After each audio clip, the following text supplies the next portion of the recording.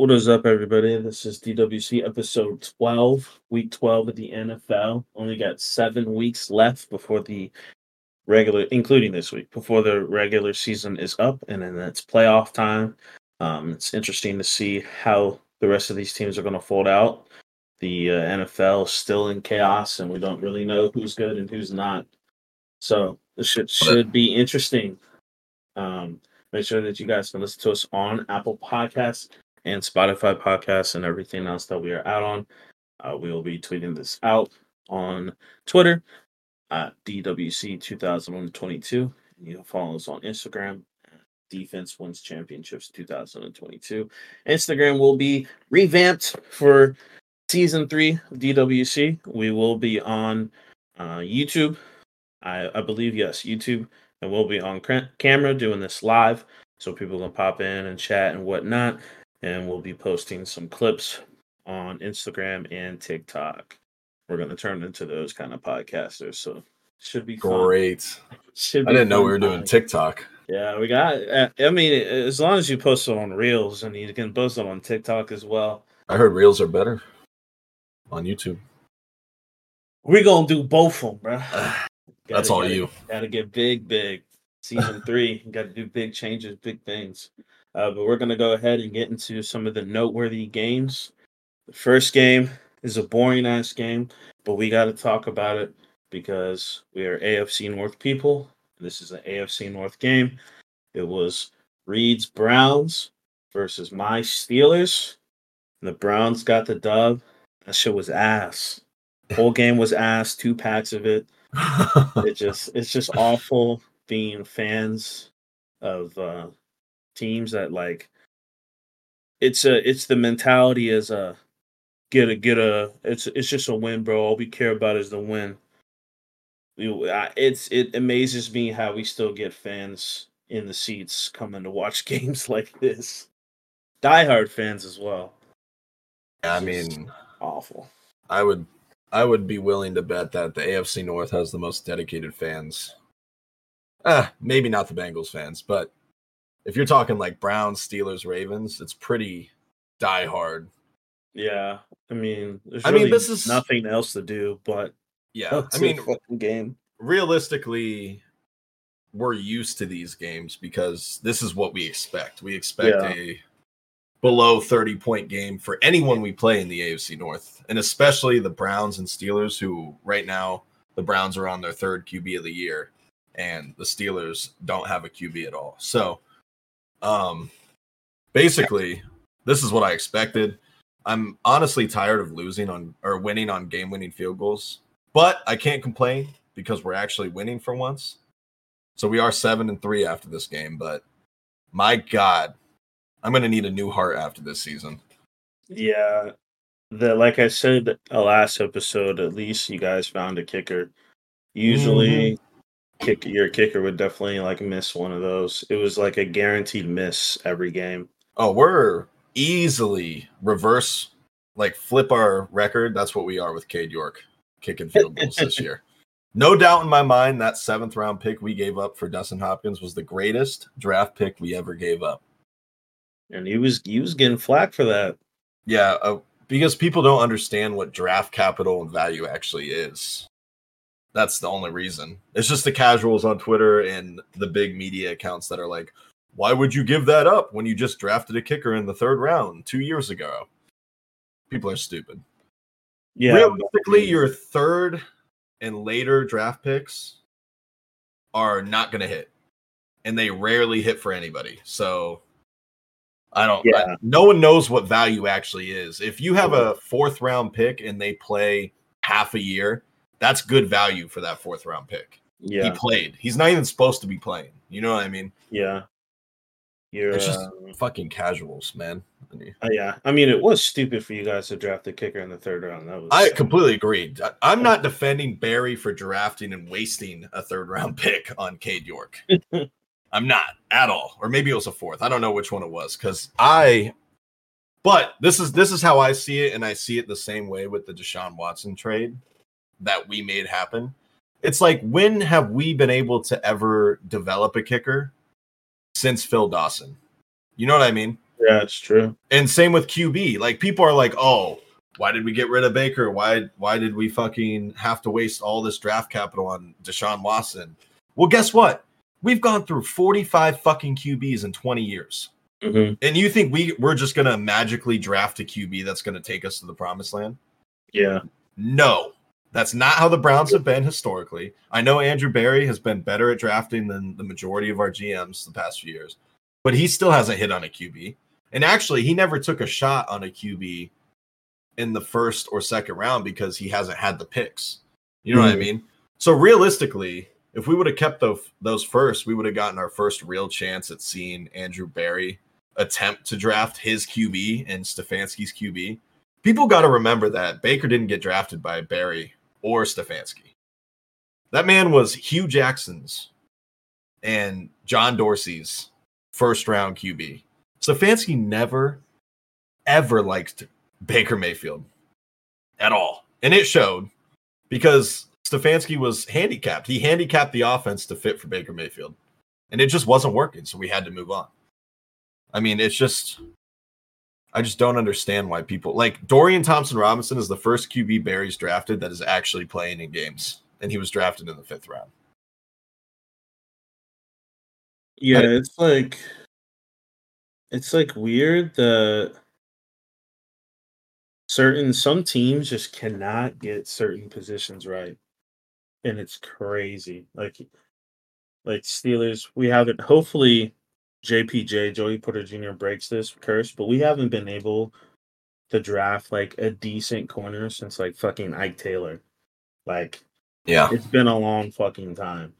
So, what do? We go and fucking trade for Minka. You know, we'll give that first round pick. Minka's an all fucking pro. You know, sometimes that's what makes a great GM, realizing like, yo, historically, we have not been able to develop these motherfuckers. We have not been able to draft our own. If this team doesn't want this person and we know they're good, then like we've seen that they're good. This isn't somebody out of college. This is a person that's played in the NFL for X amount of years. Why not just give up a pick that we needed this position anyway, and we knew probably won't hit on this, and just go get this person. And like GMs get so much shit for that. GMs get shit, like Andrew Berry gets so much shit for building the team perfectly. Like he drafted a D tackle, which he has not been good at drafting interior D linemen. He drafted what's his name, Ika, in the 3rd round, who has yet to play a snap this year, actually. But you know why he's yet to play a snap? And the Browns haven't been blessed with this problem before.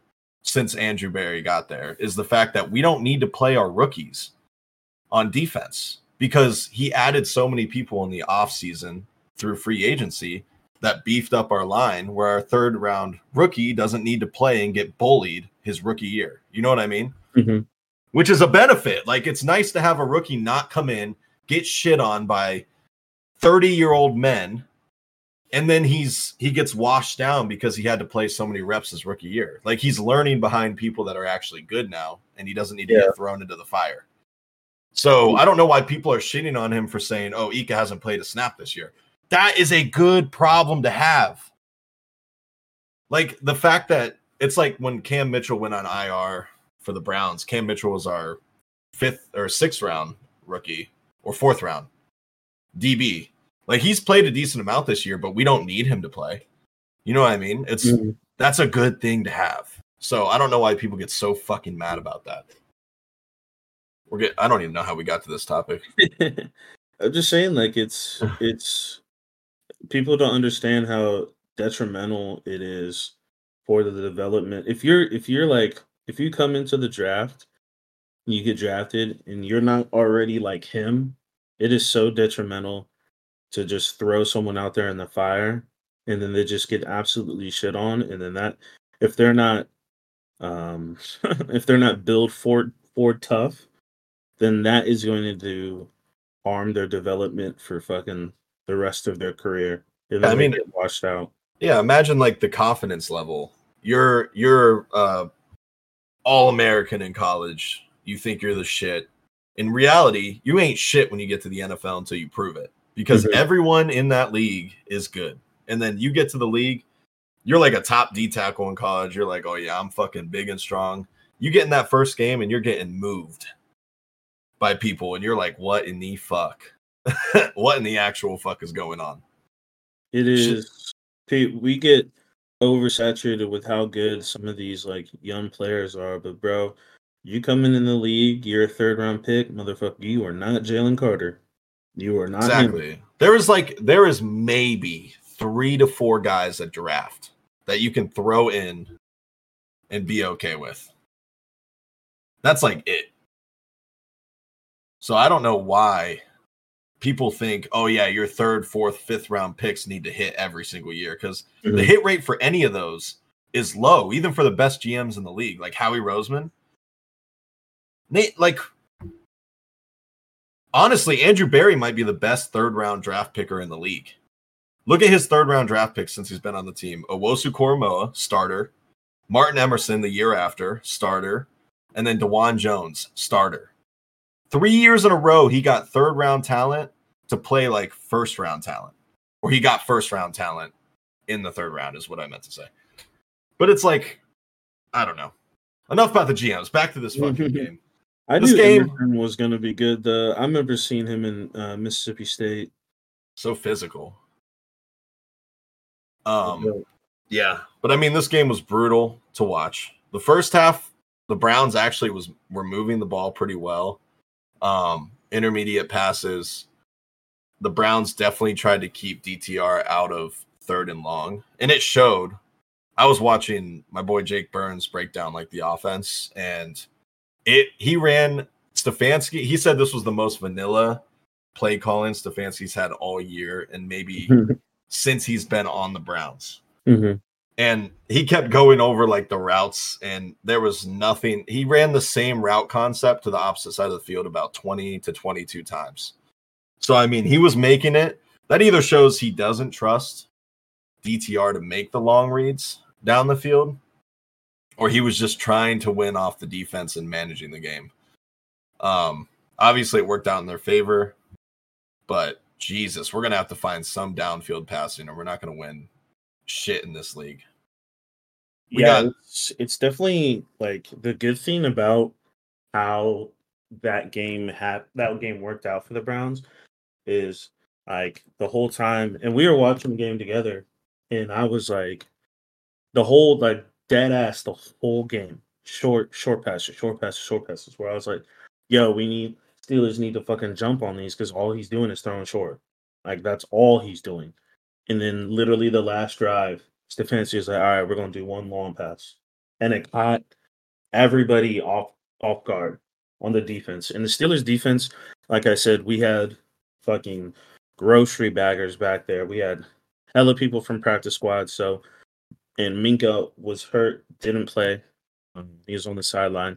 So all of that communication that happens in a defense where you don't even need to say anything, like that was all ruptured. So that's how the Browns or anybody that plays the Steelers when you have people with less reps, that's how someone can sneak into a pocket and can just sit there instead of, because the communication was off. Nobody's like, yo, like, I know that you have this. I know you have this area, so I can creep up and hit this. Because there's such new people on defense, there wasn't that kind of communication that was just innate.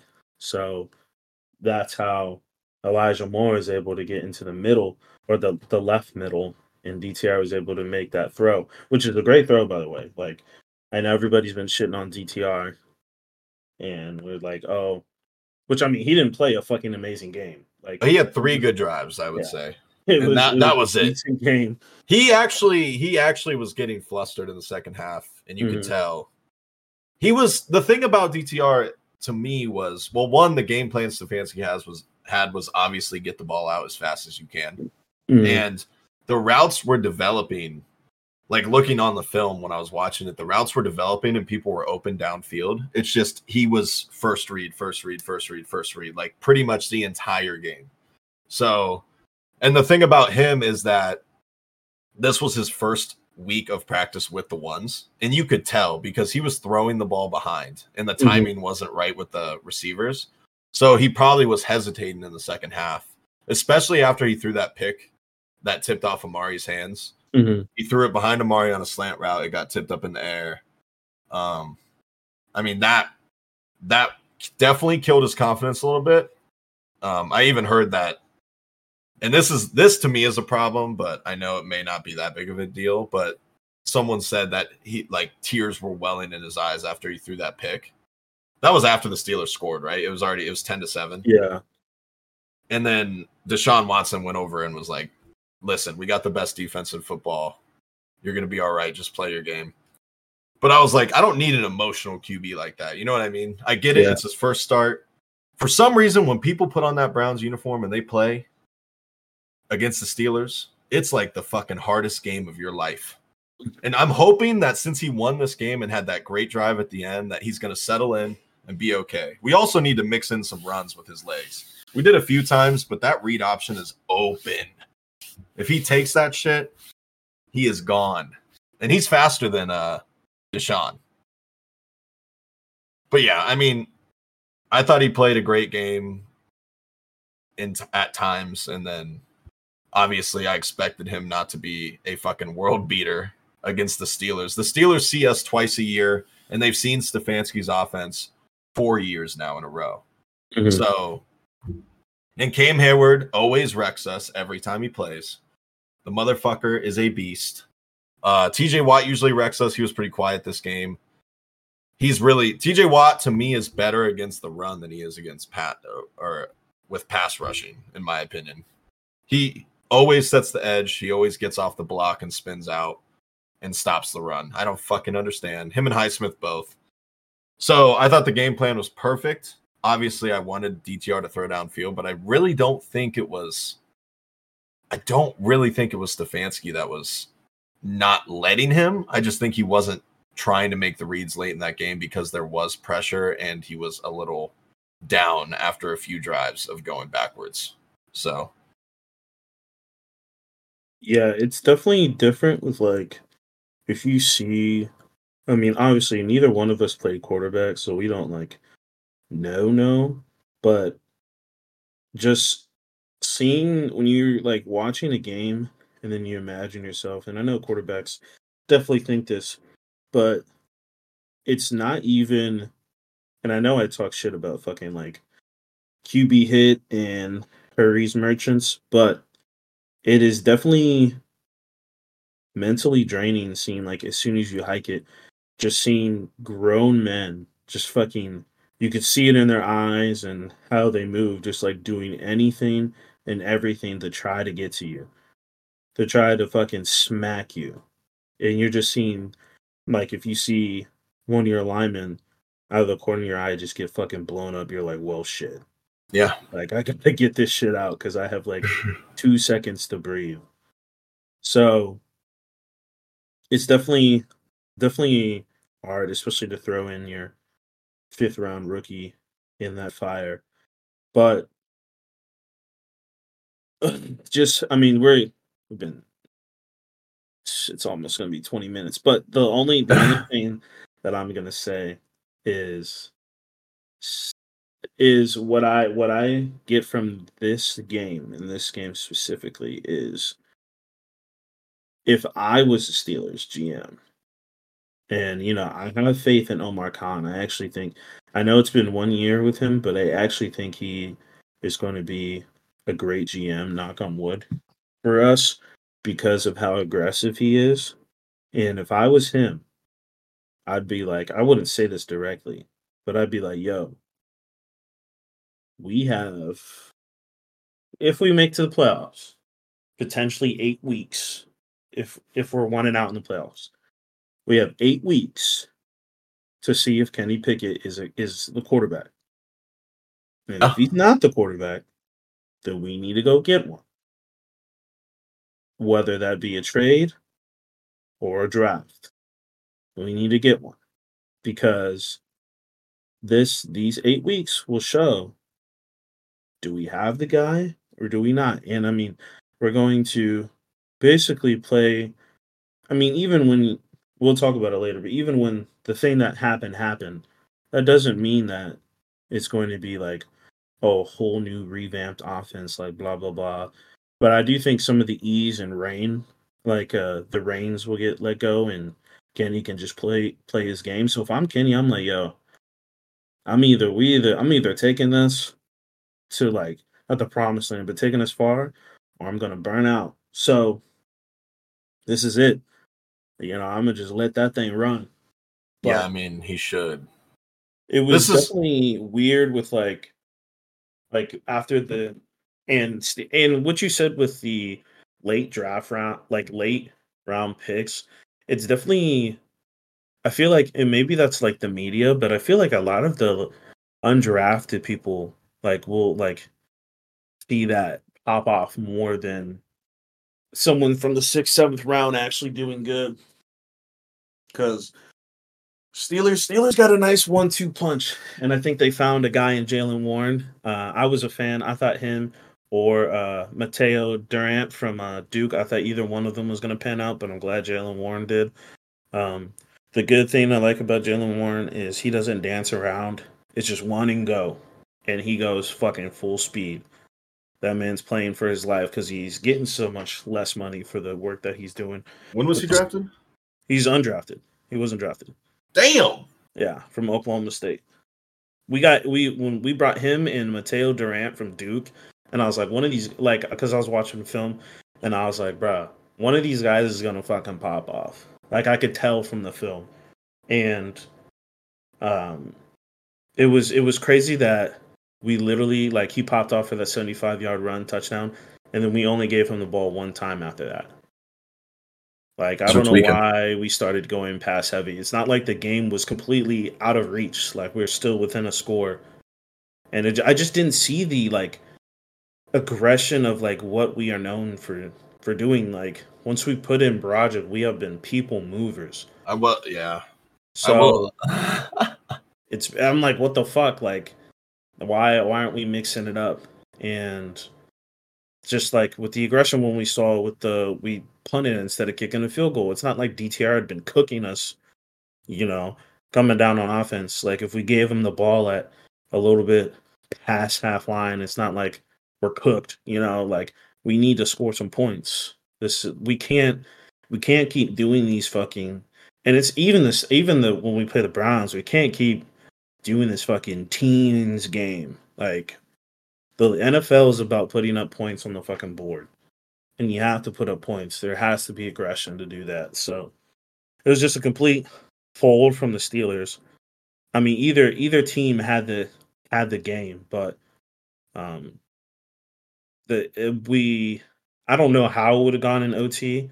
I'm dead ass. If OT hit, it might have been a tie, bro. Like there was no life uh, until the last drive from the Browns on offense. So and that's something the Browns have just been able to do this year, which they haven't been able to do since Stefanski's been there. And you can maybe even put this on Baker because Baker could never get game-winning drives. I think he had like one in 3 years at the Browns.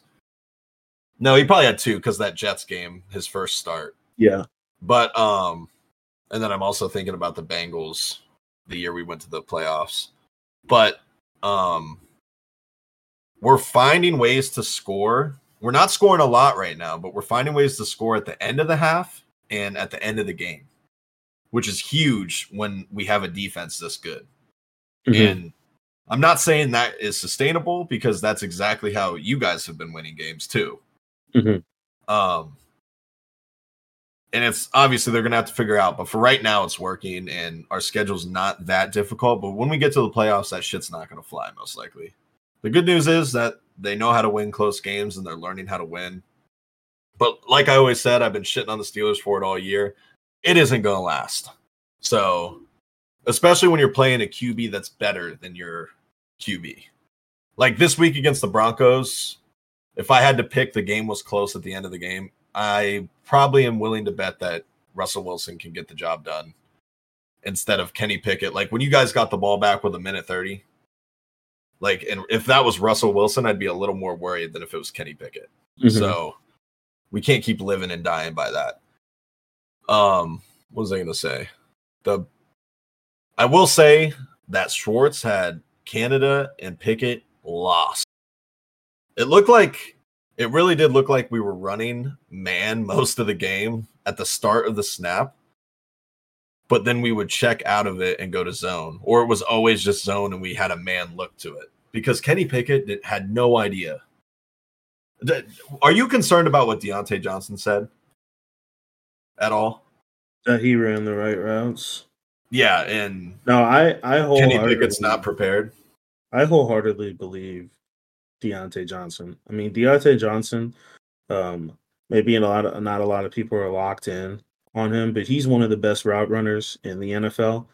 And the ways we're not really, and if you watch the film, and I'm starting to see this in the film, the only time that Kenny will throw it over the middle is if it's a tight end.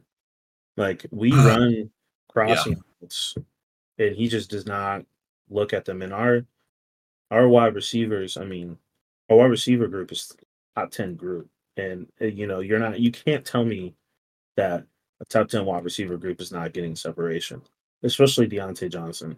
I mean, watching him run routes is just fucking fantastic, and just the way that we have him run routes just to the sideline for a fucking out is so criminally that is a criminal offense for how this man can move. Yeah, you should definitely be going over the middle of the field. Especially George Pickens, what he can do in open space. I mean, we've seen him do plenty of house calls. Like it is a criminal offense to the Steelers offense that we have high flyers and we are just suppressing them. So I completely get it. It's weird seeing, and it's not a lot of people can not necessarily appreciate it, but just see like the difficulty it is from going to college to NFL. Like you can ball out, like Kenny Pickett, Heisman candidate, balled out at Pitt with Jordan Addison. And it just doesn't look like he can read a fucking defense. No, the defense in the NFL. Yeah, the coaching is so much more superior, and then the defenses are so much more complex. And that's what you're going to get from once and I think he's going to be, if he gets it down, I think he's going to be fucking fantastic in the NFL. But Caleb Williams, if you cannot get away with just being a gambler. Like you have to read defenses. You have to process fast, and you have to make the right read. Caleb Williams' biggest issue, I feel like, is he doesn't take the easy throw. Yeah. Which in the NFL nowadays, with how Pat Mahomes has changed the game with the too high safety look above at all times, that deep ball is rare to come by nowadays. Mm-hmm. Most people, like the average yard per throw is way lower than it had been 4 years ago. Yeah. So, I mean, he's going to have to learn how to process and take the easier throw and check it down the field. Like Mahomes has adapted and done that. Yeah. So, but there needs to be just someone in the game plan, just someone sitting like it is. I remember there's a specific play from the Steelers-Browns game where Kenny threw it to the swing pass to Jaylen Warren, and there were 5 Browns players already there. I will say, when I was watching the film breakdown of that, they were talking about how the Browns. Okay, so this is the funny part because this was on Kenny Pickett, in my opinion, and on theirs when I was watching it, is the fact that when Jaylen Warren went into motion, no one followed. That's a clear sign of zone coverage by a defense. Mm-hmm. And I don't know if that play design was legit, like no one else is just going to Jaylen Warren, but the receivers on the route for you guys it was trips on that side, I'm pretty sure. And they all did their own route and didn't even think about blocking. So it was almost like either Kenny saw something in the defense or thought he saw something where he's like, I'm going here immediately, or he fucked up the play and didn't really know where the play was going. Because we didn't follow in motion. If someone was following him like a linebacker or something, it's man coverage right there. He probably would have never thrown that ball, right? Mm-hmm. but he threw it immediately. I thought it was a double pass because all our DBs took off immediately to Jalen Warren like they knew the play was coming. So I really don't know what that was. I think Kenny Pickett really fucked it up on that one.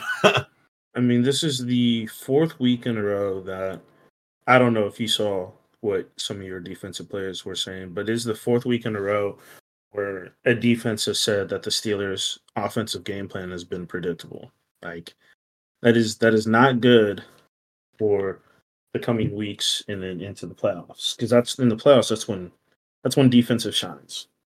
Yeah. And if you're not able to adapt and change things, yeah. Well, that's why it was such a positive for me seeing Schwartz run more zone defense. He ran more zone than man for the first time all year because we have been bad in zone this year, and it's a tendency breaker when he did that because, like the Steelers said and Kenny Pickett said, we expected a lot of man coverage, right? Mm-hmm. Well, by him running more zone off the bat, it completely confused Pickett on where, like, the rest of the game. Like, he genuinely was lost pretty much 85% of the game. Yeah. So, I mean, Schwartz is a hell of a fucking D coordinator. I'm glad we have him. And I can only say this as a fucking spectator because I've never played. I mean, I've played fucking QB and like flag football and stuff like that, but zone is really not that hard to like process. Like if you're like, oh, they're in cover 2. Oh, they're in cover 3.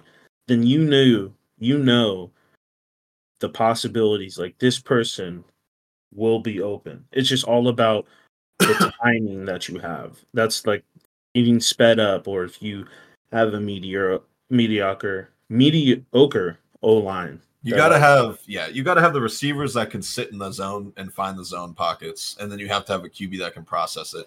The thing is, like, I personally hate when my teams run zone against a QB that's good. Like, if you're going up against Joe Burrow or Tom Brady or fucking Pat Mahomes, Matt Stafford, if you're running zone against them, they're just going to pick you apart all day. And especially with the receivers that those guys have. Well, at least Pat Mahomes had. But like when you're playing someone like Kenny Pickett, I think the best choice is to man up and make him beat you with his arm. Because what are the odds he actually places the ball perfectly? And I get it's a two-way sword because not all teams like the Browns can man up in every single situation, right? We have the corners. We have 3 good corners that could probably start on any team. I don't think anyone else in the league has that. So we can man up and play press coverage against any receiver in the league. Even in the slot with Newsome there, we can do that. And we have that luxury. Not all teams do. That's why they have to sit in zone. So, I mean, I agree with you. I think zone is easier to pick apart than man because for man, you are trying to get your receiver has to beat the guy ahead of him, right? He has to be better than the guy across from him. And honestly, I'd rather lose that way. If I'm a D coordinator, I love that Schwartz says, fuck it, we're going to run man against the best teams. Because I'd rather lose with you actually beating me than just letting you walk down the field. Nothing pisses me off more than that. So, yeah, I completely agree. I think if a QB is facing, if a QB can't process zone defense, then he's not going to be able to play in the NFL. Because that's a majority of the defenses in the NFL. Yeah, zone is all about the QB's intellect and then your relationship with the wide receiver. Because just because you see something, you're seeing the whole field, but the wide receiver is seeing just a part of it. So if he's like, yo, I'm like, this has been 3 plays now, and they've been sagging off.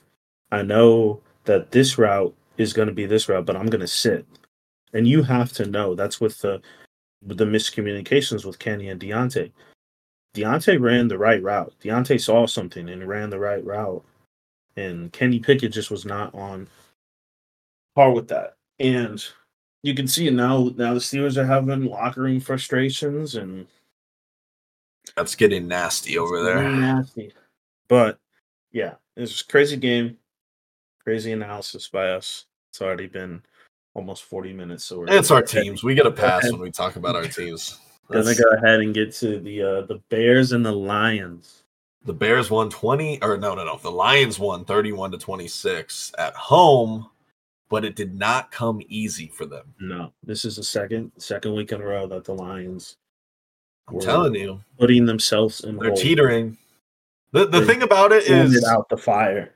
The thing about this, good news for the Lions fans, is that they're winning. They're learning how to win close, which is good.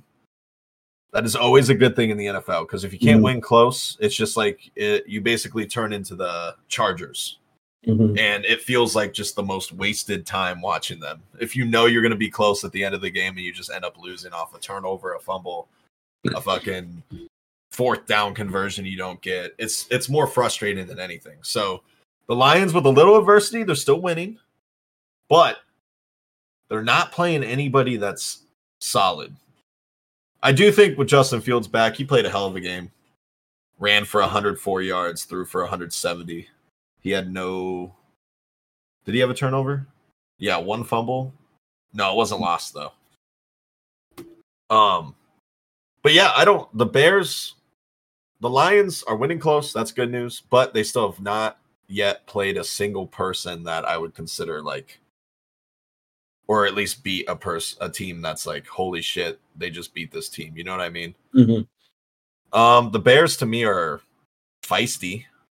I really don't want to play them. Justin Fields is a problem because of his legs, and he seems to be seeing and processing the field a lot better. DJ Moore was really good for him. I think me and you both knew he would be. Yep. I mean, I wish I had DJ Moore on my team. The Carolina Panthers getting rid of him was a choice. But I guess I don't know what the Panthers are doing, honestly. They're down bad. Yeah, they're starting from scratch, and they might have to start from scratch again. Yeah, that's rough.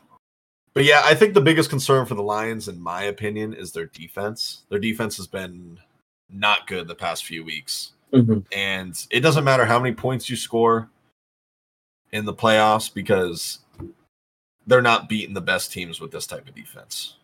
No, and that's the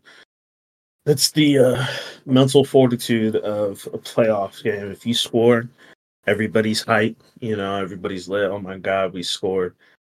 Kick the ball off, and it only took 5 plays for the other team to score right back. That's when you got to start locking it down and realizing what team you want to be. The Lions 8-2. They made plays when they had to. My Lions agenda is cooking. Like I said, we've been for like the last or second to last episode, we have to go through our agendas. We need to write our agendas down for next season and see how they've been going. But yeah, Lions 8-2. Like they're gonna spearhead this division. The Bears, I think the Bears are good, and I think they're in a good spot right now. They just don't have a good coach. No, they just need more. I think they just need more, but they're not like in hell. I don't know, the Bears, man, they really fumbled this game. They were up 26 to 17, 26 to 14. It was 26 to 14 late in this game. I mean, they outpossessed the Lions by 20 minutes. 20 whole minutes they outpossessed the Lions in this game, and they ended up losing. The Lions had 4 turnovers. The Bears only had 1, and they lost. Yeah. You want to talk about two completely opposite teams, this is it, because the Bears couldn't finish or couldn't execute when they needed to. The Lions did with limited opportunities. So, I mean, that's the real difference in this game. The Lions had 20 less minutes, and they scored on the final 2 drives of the game for themselves, and then got the stop at the end with the safety. So, I mean, that was the difference in this game. Yeah, just absurd. I think there was 3 QBs that did this. 2 out of the 3 QBs. Which when does this happen? 2 out of the 3 QBs, and that was Jared Goff, CJ Stroud, and Sam Howell, threw 3 interceptions last week. And 2 out of those 3 QBs that did that won their games. Yeah. The only one that didn't was Sam Howell. They lost to the Giants. But usually, if your QB's throwing 3 picks, just kiss of death. You might as well Yeah, but back that it up. just to me that just shows Three how three bad. picks, and the Lions scored 31 points. Yeah, I know. And they fumbled once too. Yeah. That to me just shows how bad the Bears really are in situational football Mm-hmm. in general. Like, get rid of this man, Matt Eberflus. I don't think Justin Fields is bad. Like, and I think me and you have been talking about it for a long time since the first year that he was on that team. Now you know. Now you know. I want him as my QB. Well, yeah, I'm not worried about that either. But I mean, I'm not worried about the Steelers yet on getting a QB. And honestly, Justin Fields doesn't necessarily scare me as a Browns fan because I know he's not very good under pressure. All I need is them legs. Yeah, true. So, motherfucker, if we get Justin Fields, it is read option. It is RPO to death. Yeah. Live and die by it. Plus, just the aura, just the aura of the big ass QB running down. What is that? Paul Pierce. I just got a taste. I want the whole load. I want the whole thing. But yeah, the Bears. The Bears. If you're a Bears GM, which these are the times that this is like a 2-minute tangent. These are the times that like we need to be on camera because the face I just made when I said Bears GM, that man is a moron. So I don't really know what he's gonna do, but they are sitting pretty with pick 1 and pick 4. Also, I saw something this week that Montez Sweat's on a snap count. Is there what's been up with the midi headline? What's been up with not reporting injuries? What are we doing? Yeah, I don't know what's going on with that. Is there an undisclosed injury by him? Why are we putting him on a snap count? We just gave him how much money? Exactly. That's bad coaching. He's easily your best D lineman you have, and you just paid him a fucking as much money as Myles Garrett's making, and you're not even playing him? Like, what the fuck is going on? That's just bad coaching, in my opinion. The Bears are going to be in hell until they fire that coach. He's arrogant. Yeah. He thinks he knows it all. He's just not very good. There's only a few coaches I think that can get away with an ego, and that's only if they're fucking also a genius. Yeah, and you got to be winning. That's the thing that gets away. You can get away with anything in the NFL if you're winning. That's always how it's been. It's always like that. With mediocre coaches, mediocre players, criminals. Yeah. As long as you're winning, it doesn't matter. Yep. If you're winning and you're bringing in views for the NFL, they do not give a fuck at all. We're going to go into the third game, the Chargers and the Packers. Another QB, I forgot to say this, another QB that I think is actually like good at processing and good against the zone is Jordan Love.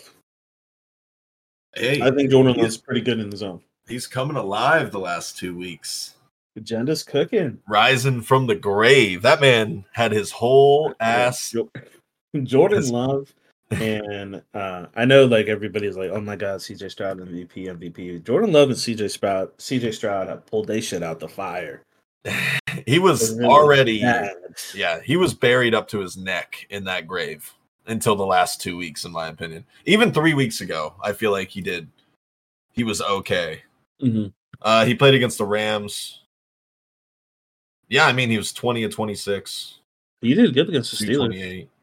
He almost lost that game. He had 2 picks, and he had a bad pick at the end of the game. But other than that, he did play okay. I mean, he had 322 yards on the Chargers. Not saying that's great because the Chargers defense hasn't been good against the pass all year. That's now back-to-back weeks that the Chargers have allowed a 300-yard passer. And I think this game was great by Jordan Love, by all means. I don't think the Packers it doesn't really mean anything in the long run for the Packers. Maybe if Jordan Love continues to build, they can think about him as the actual starting QB. He has some plays that you're like, holy fuck. Every once in a while, he'll make a pass and you're like, wow. Like, not many people can do that. But this game was more about the Chargers to me. and how awful the defense is, how awful the coaching is, and Justin Herbert. And I don't like to be the one that makes excuses, but this might have been Justin Herbert's. Like, he probably had 5 passes that no one else in the league could make. And 3 of those passes were dropped in this game. 2 touchdowns were dropped in this game. I don't know what to do anymore. The odds are against Justin Herbert, whether you like him or not. I think it's about time we acknowledge the fact that no one's helping him in this situation. That's how I see it. Yeah, so, and I hate this. I hate seeing this, but in this game, let me ask you a question. What side of the ball does is the head coach for the Chargers? What side of the ball does he specialize in? Well, I'm pretty sure he calls the plays for the defense. Then why the fuck is the defense so bad? This is what I don't understand. Same thing with Eberflus. Like, if you and there, there's always circumstances with different defenses and whatnot. So it's sometimes hard to call a good defense if you don't have good defensive players. But this has been how many years now? Justin Herbert is gonna get is Justin Herbert's whole career has been pulling this shit out of the fire. And that's the fire that Brandon Staley has been fucking setting in. Like, it is so demoralizing and it's not like Justin Herbert's, he's having to make these throws. He's having to put these things on a dime. He's having to run out, get hit, do all this. You finally score. You finally get a touchdown after getting smacked around. He's injured, playing injured. You sit down on the bench, tired as fuck. And what does a team do? Score in fucking 2 minutes, bro. Like, and you just back out there in the fire. Not saying that this is what happened in the Packers game, but this is how his career has been. And this is how it's always gonna be, as long as you have this man as coach. This week, as far as I can tell, this week there have been 3 or 4 games where I'm like, man, y'all playing the way y'all playing. This coach about to get fired. I mean, the funny thing is about it is this isn't year 1 for Staley. This isn't even year 2. Like, he's had cycles to draft, develop players, and they're just not developing on the defensive side of the ball. Something needs to change. I mean, we could have put this as a headline too. Staley going off on that reporter. Yeah. For absolutely no reason. Like, it's a valid question. Why can't you give up play calling? It hasn't worked all year. You know what I mean? Yeah. Like a fresh change mid-season. The defense schematically can stay the same, but give up play calling. Like, holy fuck. Yeah. It is not. I don't know if they have pride, too much pride, but it is not like 100%. Football coaches are prideful. Yeah. Like, this is coaching malpractice, and we're seeing it all over the league right now. All over the league. So I don't understand. It's like when someone gets asked to give up play calling, it's one thing if it's just like a stupid question. Like, people like Browns media asked Stefanski to give it up like a year ago. In reality, he had a top 10 offense in the league with Jacoby Brissett. You know what I mean? Like, that's a dumb fucking question. Of course he's not going to give it up. Now, there's like different ways to look at it. It's like, one, is the offense not running well or the defense not running well? Then maybe you look at that option. 2, can the head coach manage the game while he calls plays? If he can't, then maybe it's time to give up play calling, right? Mm-hmm. Or 3, can he not do either? Because that's when you fucking fire a head coach, right? And Staley can't do fucking either of those things. He can't manage a game and he can't fucking call plays. So what are we getting out of this? He hasn't been able to develop players. His game plans going into games aren't good. Like, what are we doing here? This is it. This is where you sneak in Bill Belichick. Retain Kellen Moore. You have and tell Belichick he's not a part of the GM group. He's not. I mean, obviously he's going to be involved in drafting, but he doesn't have the whole say like he does in the Patriots. Kellen Moore, have full control of the offense, and Herbert. What needs fixed on the Chargers the most? Defense and game management. What does Bill Belichick do better than anybody? Defense and game management. It is the perfect fit. And they have a QB that could be a Hall of Famer. Mm-hmm. So there is no better fit than Bill Belichick in LA at the Chargers. Yeah, it's just like obviously hands off on the drafting and offensive players and stuff. What have you? It's just like what have you done in the league in your life and coaching that would warrant you snapping back at that reporter? And that maybe your pride, your ego got hurt, but like you can't do everything. Like only a select few of coaches can manage a game and call plays on the defense or offensive side. Yeah. With there's only a handful of coaches that call their plays. They call the plays for the offense or the defense. And Stefanski, he calls the plays for the offense, but he doesn't have the final say in the drafting. That's Andrew Berry. He doesn't do anything with the defense. That's why you get a great mind in Jim Schwartz. Yep. You get just a fucking nasty motherfucker.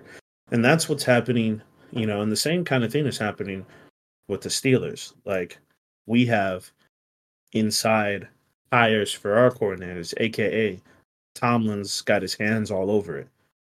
And that could be a good thing and that could be a bad thing. If you can manage it, that's a good thing. But it doesn't look like he can manage it right now.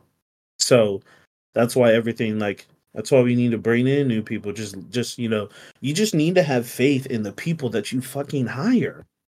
Like there's no if I have a defensive coordinator, he is coordinating the defense. If I am a head coach and I'm a defensive side of head coach, I'm still hiring a fucking defensive coordinator. I can't I'm not only like that'd be the dumbest thing if I'm the head coach. I'm a defensive head coach. And offense is on the field. I'm not even looking at the offense. You know how stupid that is? Yeah. I'm just yapping with the defense, like, yo, we need, we're calling these plays. We need to do this. We need to do this. I'm having a coordinator on both sides. I'm not, if I'm a head coach, I'm not calling no fucking plays. I have to worry about the whole fucking game. Yeah. I have to see when it's okay to challenge, when it's okay to call a timeout, when it's okay, when it's okay to, what are we seeing? What are we looking at here? I have so much other things to worry about than the fucking. I can't just be like, yo, Herbert gonna do his own thing. Like, he still needs guidance. This dude is still young. We're older than this motherfucker, bro. If not the same age. I don't know what the fuck's going on in the world. He doesn't know what the fuck, Sometimes he's gonna be like, holy shit, what are we doing here? And that's not even like to Herbert's point is he's not the problem, and neither is Kellen Moore. Like, their offense is actually pretty productive. Like, that hire was a home run hire by Staley or whoever made that decision. They just missed on their draft pick. Yeah, they just missed on their draft pick, and I think we discussed it in the draft when we did our live draft episode. I thought that was a reach to pick him that high in the draft. All we needed to watch was TCU versus Georgia. They had that man in hell. Yeah, true. There was no. Remember in the draft episode, I said when they drafted him, I said, "Oh, they're getting rid of Mike Williams." Yeah, it is funny though. Literally, a Mike Williams. It is funny though because like he would always make a random like big catch, and I'm talking like he's covered, just jumps over the guy to catch it. But then I think about who was throwing him that football, and Max Duggan definitely doesn't throw as hard as Justin Herbert. Yeah. So I don't know. You're used to getting those with Max Duggan, and this is why is he in the league? I don't think he's in the league. If he is, he's fucking like third string. But you're so used to getting those terrible throws, those like not complete perfect throws that you're gonna have to contort your body and make these spectacular catches. But if that's what you're known for, that's not as good as you think it is. Well, like what was the thought process here? Because he went before Smith and Jigba, right? He went before, so how nasty do you want to get today? We can get pretty nasty. So, first of all, which I saw this on Twitter, and I forget who posted it, so I apologize for not quoting you. But in zone, he can only get open 30% of the time. There's no the only separation is 30% of the time. So he does not know how to sit in pockets at And all. in man, it's No. like 50%, which is even worse because Yeah. if you're a man guy and you can't even get open in man, what the fuck are we doing here? So, Quentin Johnston was drafted over Zay Flowers Oof. and Jordan Addison. Yeah, Jordan Addison's the big one. That was a hell of a draft pick by the Vikings. The Seahawks drafted Jackson Smith and Jibba. Jackson Smith and Jibba was the first wide receiver. But Chargers, and when the Chargers were drafted, I was like, Zay Flowers or Jordan Addison, perfect. This is a perfect draft. And they got Quentin Johnson. And now it's looking like and I'm not out on Jackson Smith and Jibba yet. I just don't think he gets any touches because that area in Seattle's just crowded as fuck. No, I think he just doesn't have a QB. No. When he gets the ball, he does good. But this is easily the worst wide receiver out of the four, right? Like, I mean, far. yeah. I'm not saying Johnson isn't going to get better, but obviously there's some concerns. Especially since Mike Williams got hurt and there's more focal point on him. Like, you got to pick it up, buddy, or it's going to be looking real bad for you. Going to be like, what was his name who played for Ole Miss, who was a big body receiver who couldn't read a playbook? Laquan Treadwell? Yeah, Laquan Treadwell. Even though Laquan Treadwell, to me, was 10 times better than Quinton Johnston was in college. That man was a monster. Was a fucking beast, bro. Yeah, but he just couldn't read a playbook. Yeah, I don't know. I'm like, it's different when, if you are, I'm only saying this, Steelers fans, because this is the first that came to my head. I'm not throwing my team under the bus. I am. It's different when you're George Pickens. Everybody knows George Pickens is fucking good. It's just the QB's holding him back. You have Justin fucking Herbert, and you can't get open. What? Like, are you a dog or what? Like, do you want to have a career in the NFL or no? Or do you want to go be an insurance salesman at Geico? Like, what do we want to do here? So, shout out the Packers. And your agenda for Jaden Reed looking pretty good. When I call him, I call him. You know what I mean? I need to be a fucking GM. Yeah, I mean he's looked good the past 2 weeks. They're getting him involved in the run game, which has been big plays. So I like what they're doing with that. Both, my agenda and your agenda are shaking hands on high fiving. I know. Jordan Love to Jaden Reed is like I think he has one of the highest passer ratings when targeting him. I'm pretty sure him and Romeo Dobbs are favorite targets. Dare I say Rodgers and Randall Cobb? Oh my god. That's nasty. We're gonna go ahead and get into the Vikings and the Broncos. This is actually, usually if you see this on paper, you're like, oh my god, I'm going to bed. But this was actually a pretty good game. Russell Wilson does it again. These were both of them. The Vikings had the longest win streak, and the Broncos had the second longest win streak. And the game was pretty good on all facets. Yeah, to me, I don't know who said it, but I saw it, and I was like, yeah, this makes a lot of sense. The Broncos on this win streak are living and dying by field position and turnovers. Mm-hmm. They are, I think they were almost negative in turnover differential the first 5 or 6 games, and then the last 4 they're like plus 13 or something. So they've been very opportunistic.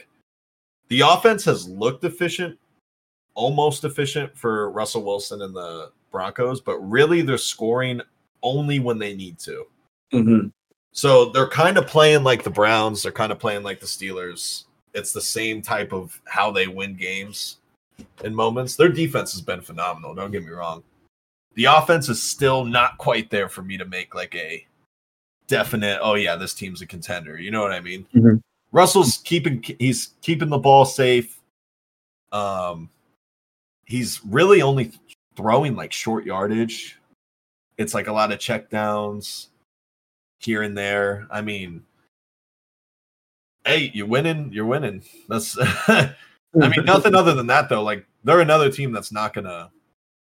This can't last. Like you're not gonna beat the best teams in the NFL by doing this every single week. Mm-hmm. So they're gonna have to figure out something to get the ball downfield, to be able to be more proficient on the offensive side of the ball, because you can't live and die by getting turnovers on defense and getting the best field position on the game. It's not going to work. This is a team that's been outgained in most of their wins, just like the Steelers have, and it's just not going to work for the long haul. Yeah, it's like you'll watch the Broncos and you're like, okay, like, you know, mixing in some Javonte Williams, some Jaleel McLaughlin. Like, you're like, okay, some Cortland Sutton, this, you know, we're cooking here. And then it's just stall the next 3 drives. It's super weird. So, and the Vikings, I think, you know, I'm not trying to rain on your parade. I still think you guys will win some games, but this is how, and I mean, we're probably going to talk about this later on in the future when the awards come out, but it is a shame that there's not a lot of non-QBs higher up in the MVP race, but watching teams, it further influences how fucking important a quarterback is. How, and you know, Josh Dobbs did not have a bad game, but going forward, you need to get your guy. Like it is so important in nowadays game to have a really good quarterback. But I'm gonna go ahead and get into the last game. I've been talking about this. Usually these are the easy ones. We're on an hour on this. And it's only going to get longer because we're going to talk about the Eagles and the Chiefs. One more point on Russell Wilson and why this can't last is because he has his completed air yards per completion, which is yards the ball traveled in the air past the line of scrimmage, is 28th in the league at 4.7 yards. So that's going to have to change if they're going to win any big games. The only people, and you know what's funny is Pat Mahomes is at 29. And we are going to talk about that game next and what they need to change also. Where are the Steelers? Kenny Pickett's at 27, 4.8. Zach Wilson's at 26, 5.1. So the people behind him it's funny. Patrick Mahomes and Joe Burrow, 29 and 30. And then Daniel Jones, Mac Jones, Bryce Young, Tyson Bagent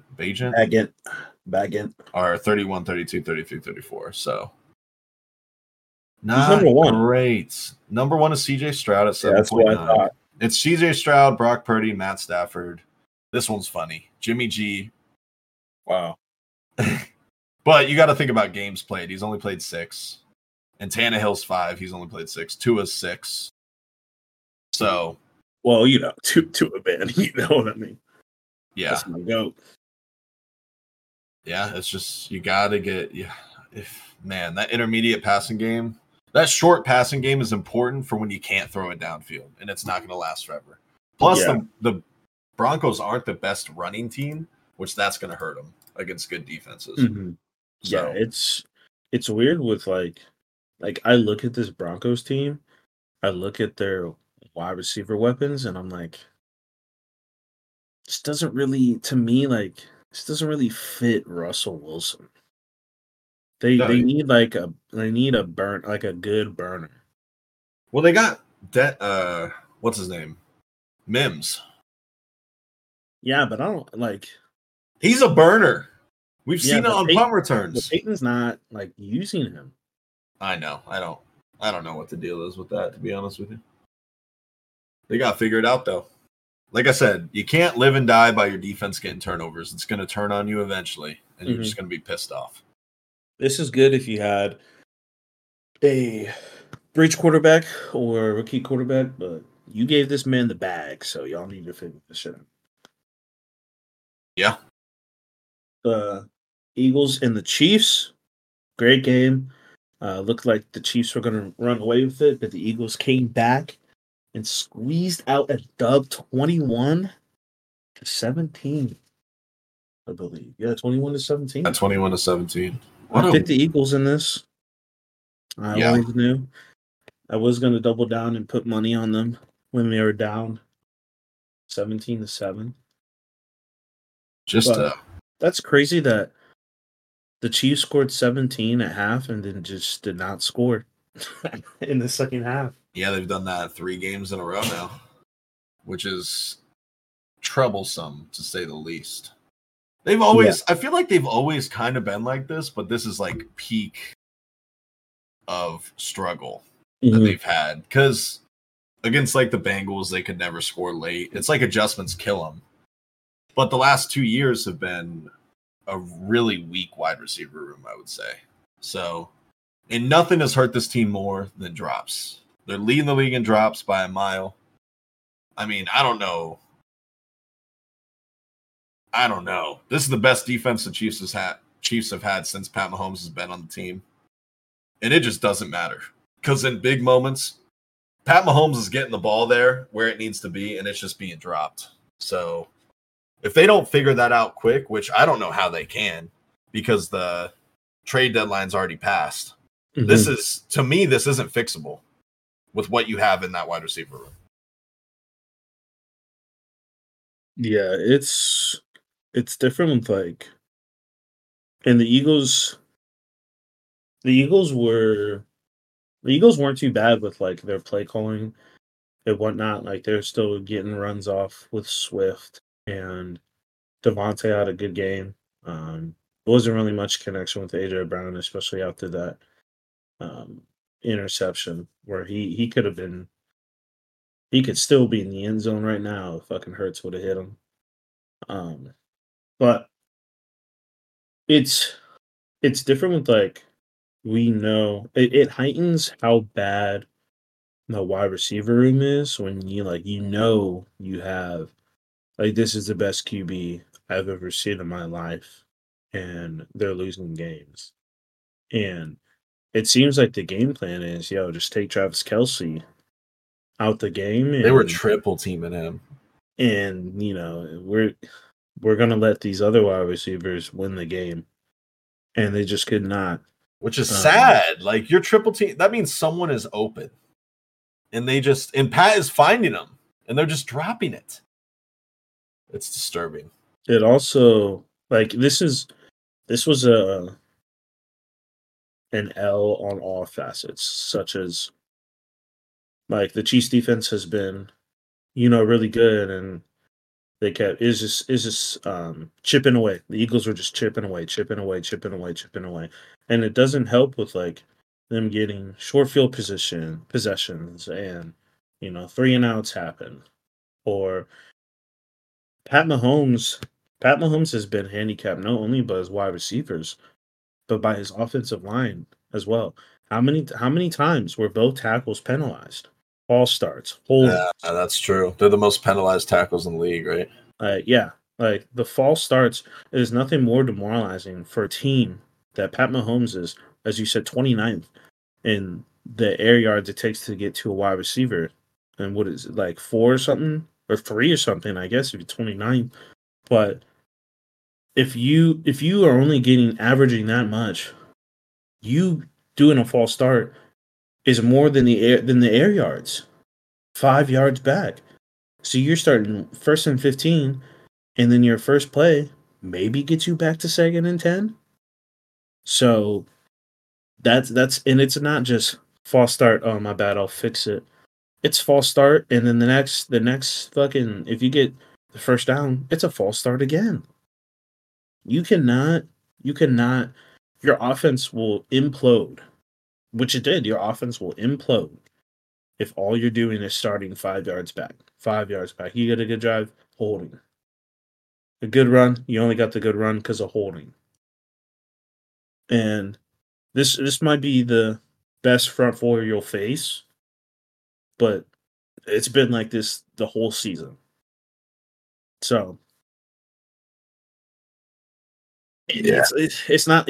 I mean, even with like even if you lose games, like the Chiefs are in a tough spot now because it's not like you can wait till the draft to get better because you're already gonna have a low pick because you're still good enough to be in the 20s range.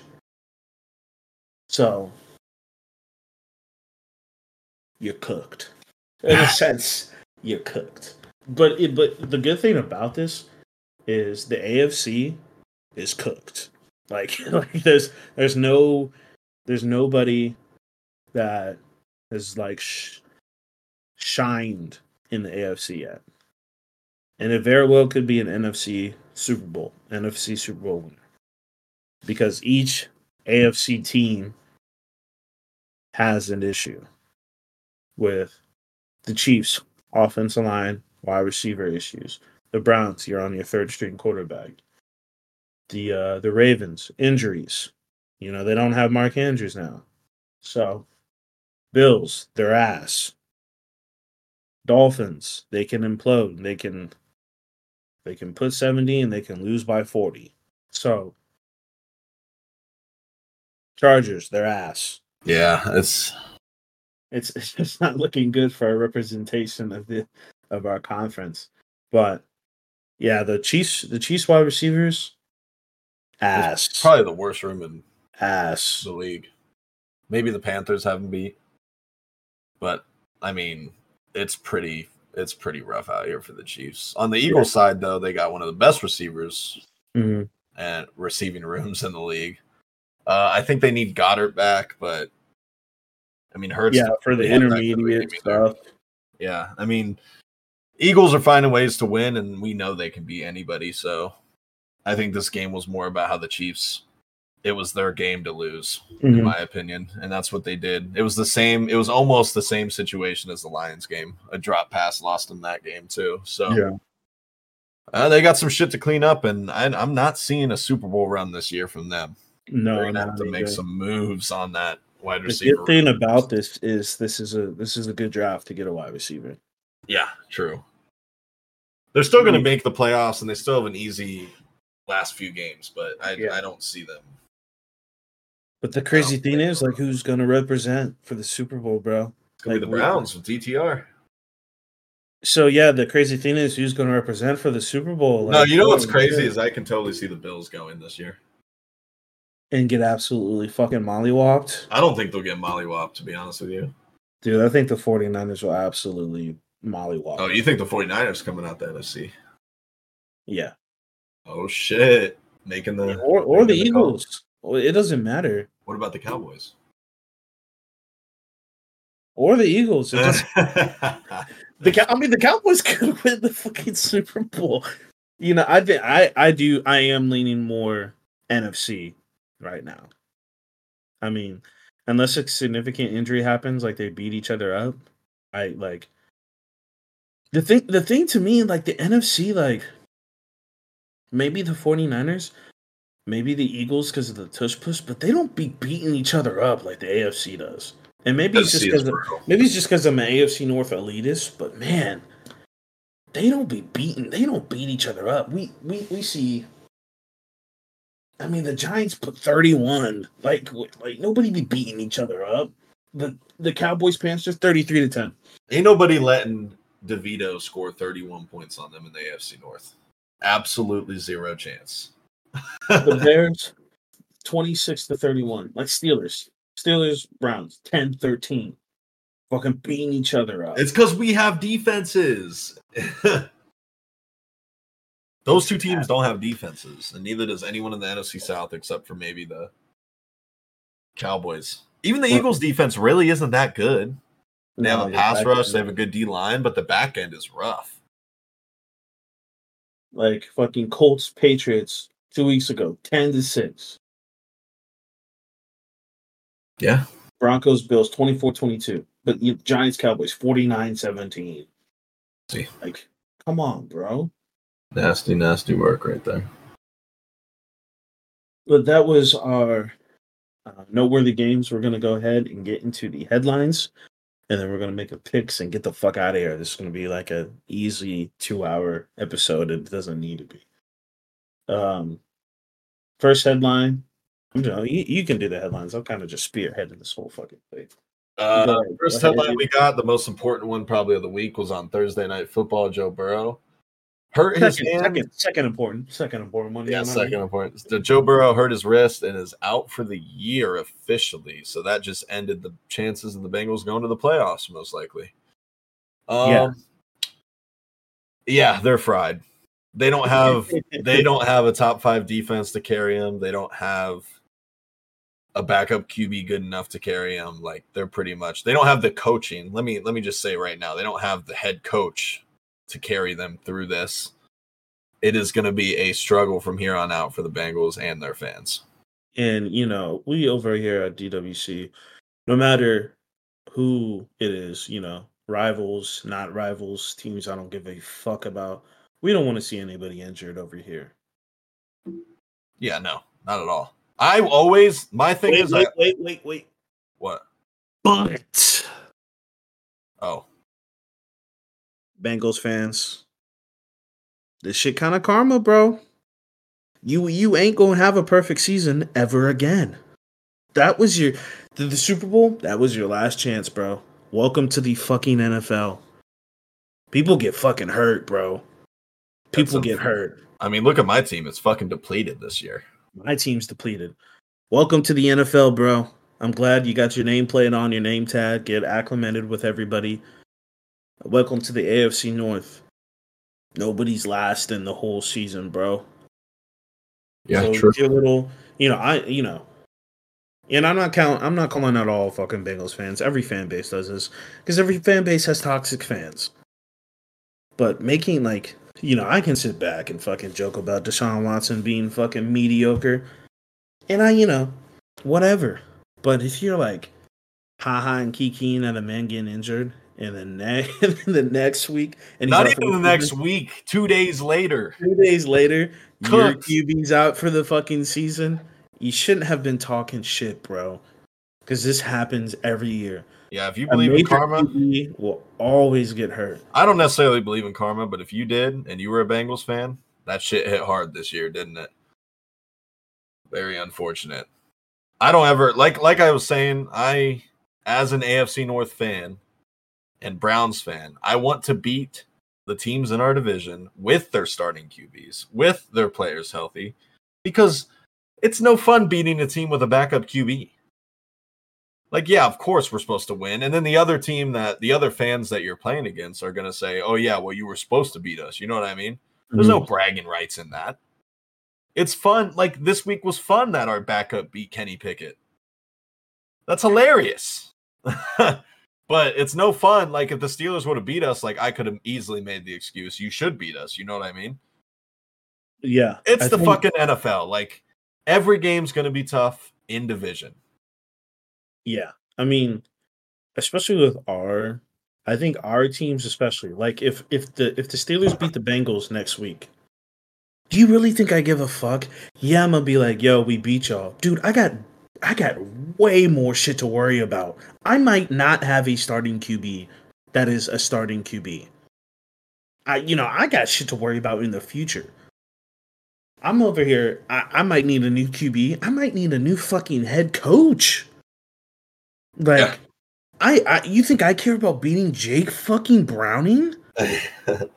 You think I care about if we would have beat DTR? Yeah. The dude was drafted in the 5th fucking round from UCLA. Like ultimately, you think I care about that shit? Yeah, ultimately, it's not gonna redirect your whole season. All right, before we go to this next headline, I gotta go to the bathroom. Can we pause this? I'll just. Are you taking a shit? Yeah, I might have to. Yeah. Can we pause it? I think we can we? I mean, I can put the recordings together. Okay. Well, if you want to talk about going a rant about Matt Canada, go ahead. That's our next headline. Yeah. Hey, next headline, go take a shit. I'll be back. Shout out the podcast. Yeah, so Joe Burrow out for the year. I know sports bettors. I mean, we did our own parlay. We thought this game was going to be like fireworks back and forth. Ravens and Bengals. Mark Andrews is out for the year. Um, I'm gonna make sure. I mean, Reed's not in here. Reed's not in here because he's taking a shit. But I'm gonna make sure to add this in for one of our headlines and one of our talking points later on. But Mark Andrews got hit as a hip drop tackle, and he's out for this season. And then Joe Burrow's wrist. I think everybody that was watching the game saw that attempt of a pass, and it just wasn't it. And I know he's pissed about being not able to play for the Bengals, but and we all saw like when he was coming through that he had whatever on his wrist or like hand, and they're saying there's an arm sleeve, but who the fuck just wears an arm sleeve as like a fashion piece? That's weird. We all knew it was like some kind of injury thing, injury related thing. I don't know when he got it, but it got re-aggravated in the Ravens game when Jadeveon Clowney tackled Joe Burrow. So yeah, out for the year. Bengals fans are talking about tanking to get a higher draft pick, but like the offensive line help you need is like top top 6, 7 picks. So I don't really know what they're gonna draft or who they're gonna draft. I think I think underlying they have a lot of shit to worry about more than what they think they need, especially with coaching and offensive line and defensive pieces. I think overall it could potentially, and if you're going to keep T Higgins, I think it could potentially turn into a dumpster fire potentially if not handled correctly. Um, but yes, headline number 2: Matt Canada for the Pittsburgh Steelers offensive coordinator has been fired. As a coordinator, as a coach of any team that he ever was, college and NFL, he has a losing record. Um, when he has coached the Steelers in college, offenses have been lesser than what they were. So this man has been detrimental to a multitude of teams. Now, the conversation turns into, and what I said earlier, these last games of this year, whether we make the playoffs or not, I think we still can make the playoffs. But this is all riding on, is Kenny Pickett the guy or not? If I'm the GM, I'm aggressive. I'm not waiting a whole nother year, wasting a whole nother year of TJ, a whole nother year of Minka. And the few years left we have is Cameron Hayward. We have to see if this is the guy or not. Because it's starting to get locker room frustrations. People are getting fired, which Matt Canada deserves to get fired. You know, he's had some bottom 5 offense each year that he's been with the Pittsburgh Steelers. I think he has been detrimental to Kenny's mental and the way he processes things. He's been detrimental to the wide receiver room. He's been the only room he hasn't been detrimental to is the running backs. Um, Now, do I think this is 100% his fault? No. I think we also have things to worry about. Why are we still starting Dan Moore at left tackle?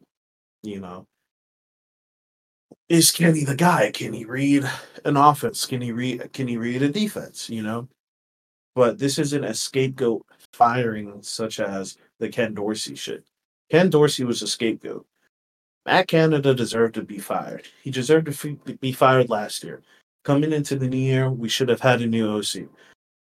It has been almost 40, 50 years since the Steelers have had an in-season coach fired. So, and that is when, I'm blanking on his name, but I read it. We had a head coach slash owner, and he fired himself. So it's been eons since we fired another coach in season. But this motherfucker had to go. And that's what happens. You know, it took too long for the Steelers, but I think with the media And I think social media is a huge part into this. And this is why I think this is a main reason why I think coaches are getting fired so fucking fast is because they're probably tired of seeing everybody talking about fire this fucking man. There's a shorter leash in the NFL now than there was back in the day. So he got fired, deserved to get fired, needed to get fired. But Steelers, we have a lot. I mean, yeah, I was happy when he got fired. I didn't believe it. I thought it was a meme, but we have a lot to fucking work on. You think it's a cop out? No, no, no. I said this earlier. I said it isn't like a Ken Dorsey. Like that was a scapegoat. Ken Dorsey was a scapegoat firing. He needed to get fired. Like there was just it was too toxic on both sides, and he needed to go. So now the Steelers are having, which is weird. Our running back coach Eddie Faulkner is the coordinator, and then our QB coach Sullivan is the play caller. So I don't really know how the fuck that's going to work out. It's turning into a Tomlin has both hands on the defense and offensive side, which I don't, you know, Tomlin.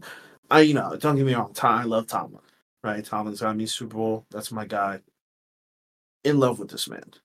That is one of my man crushes. But his head is too old school. So when I think of him having hands on the offense, it makes me cringe. And I think we need to, like, the next OC needs to be an outside hire. We do not need to do any more inside hires. Outside hire only. I'm probably going to not waste my time, spend my time in the off season doing some work on the candidates. I heard Byron Leftwich is a candidate. Not happy about that. And even fucking Ben Roethlisberger is a candidate. So I don't know. I don't know what we're gonna do. I really hope we get someone smart and someone young, and just some fucking aggressiveness and like a great mind for this offense. But yeah, bro, Matt Canada got fired. How do you feel about Matt Canada getting fired? I wish you would have signed him to a lifetime contract. I also don't think your problems are just going to go away like that. I think ultimately Tomlin's course, unless he's willing to put aside his pride and his hands all, like you said, his hands all over the fucking program, I don't think anything's going to get fixed anytime soon. Making the running back coach the lead for, or the OC, I guess, for the following games and allowing him to make the game plan but not actually call the plays is just out of touch with reality, in my opinion. And from what I've heard, you're looking at Byron Leftwich and a few other people that have already had ties to the Steelers. So it doesn't really seem like you're going to get out of that. What is it? You're almost like a prestigious university in a way. Yeah. Like alumni come back and work for you. It just doesn't work. Like, it doesn't work like that. When you have the same mindset, and I think Tomlin's a great coach. He's a rah-rah guy. The players like him. He always says the right thing. But I think in due time that all runs its course in the NFL. And it's time to change and time to get progressive. And I don't know if Tomlin has it in him to do that. So I think the problems with you guys start with Mike Tomlin. And if he doesn't decide to change, then it's not going to get any better. No. That's how I see it. I think it could lead to, and this is a worst case scenario, I think it could lead to later on in the future, Tomlin resigning. I don't think he'll get fired, but I think it'll be like a push resigning. And I don't know what the reports were saying, because I remember you sent in our Twitter chat about it. Tomlin didn't fire Matt Canada. Our Rooney fired him. Rooney fired his ass. Our owner came in and fired his ass. It wasn't Tomlin.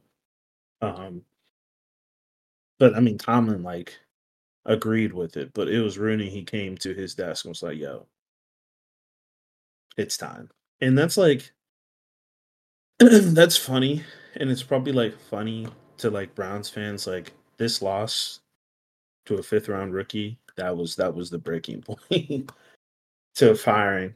But before we go on to the third headline, I did want to get your opinion on what I said about the Joe Burrow. I talked a little bit more about the Joe Burrow out for the year. I said that the Bengals fans have more like this Joe Burrow out for the year. Fucking terrible. Like obviously, like you want Joe Burrow to play, you want him to be healthy. But I said Bengals fans have a lot more to worry about than they think. With because I said they want to tank, but realistically, the offensive line help that you need. Like, yeah, this is a deep QB wide receiver draft. This isn't really a deep O line draft. So the O lineman that you need will already be gone within the first like 10, 12 picks. And like and the good ones will be gone within the first six or seven. You need O line help. You have a dwindling defense. You need the draft defensive players because contracts are going to run out and people are getting older. You need to figure out about the T. Higgins situation. Joe Mixon's only getting older, and you need to see like Zach Taylor's not an amazing coach. You might lose your defensive coordinator, so I think like they have a lot more on their plate that could potentially. I said it could potentially get to dumpster fire level, if not contained within the first like 2-3 years. Uh, I think with Joe Burrow, they're going to be okay in general. But I agree. They have a lot going on right now. They're not in a. It's actually kind of funny because people will say the Browns are in a worse off situation with Deshaun Watson's contract than the Bengals are. Like overall team situation. When in reality, you could argue that the Browns are in a better situation right now for next year than the Bengals are. Obviously that's about understanding the cap and how the Browns are going to manage that contract. But I mean, I've always thought the Bengals as a non-threat to the Browns for one simple reason. And that is because they can't block Myles Garrett at all. They cannot block him, and now our D-line is 10 times better than they've ever seen it before. And we saw it in the first game played this year. Yes, Patrick Mahomes was – God, Joe Burrow was hurt. I get that. He couldn't move around. That made him more – I mean, he only had 93 passing yards on us. Mm-hmm. But we also, even when he's healthy, he still doesn't play well against us. So I think, for me, the most important things to build – your franchise on is you start with an O-line. You have to put the O-line together before you get your QB. Then you get your QB. And then you get the weapons for the QB, right? Mm-hmm. They did it backwards. They got the QB. Then they got the receiver. And now they're trying to build the O-line. And now Joe Burrow's the most sacked QB in history, right? In the first 4 seasons that he's played. Yep. And yes, you can say the Jamar Chase pick was good. Obviously, you got the best receiver in the draft, and you got the QB who also was throwing him the football when they played together. Yep. It was instant connection. They knew each other. They had rhythm together. I'm not discrediting that pick at all, but the reason you guys didn't win the Super Bowl is because of a sack, a QB pressure, right? Mm-hmm.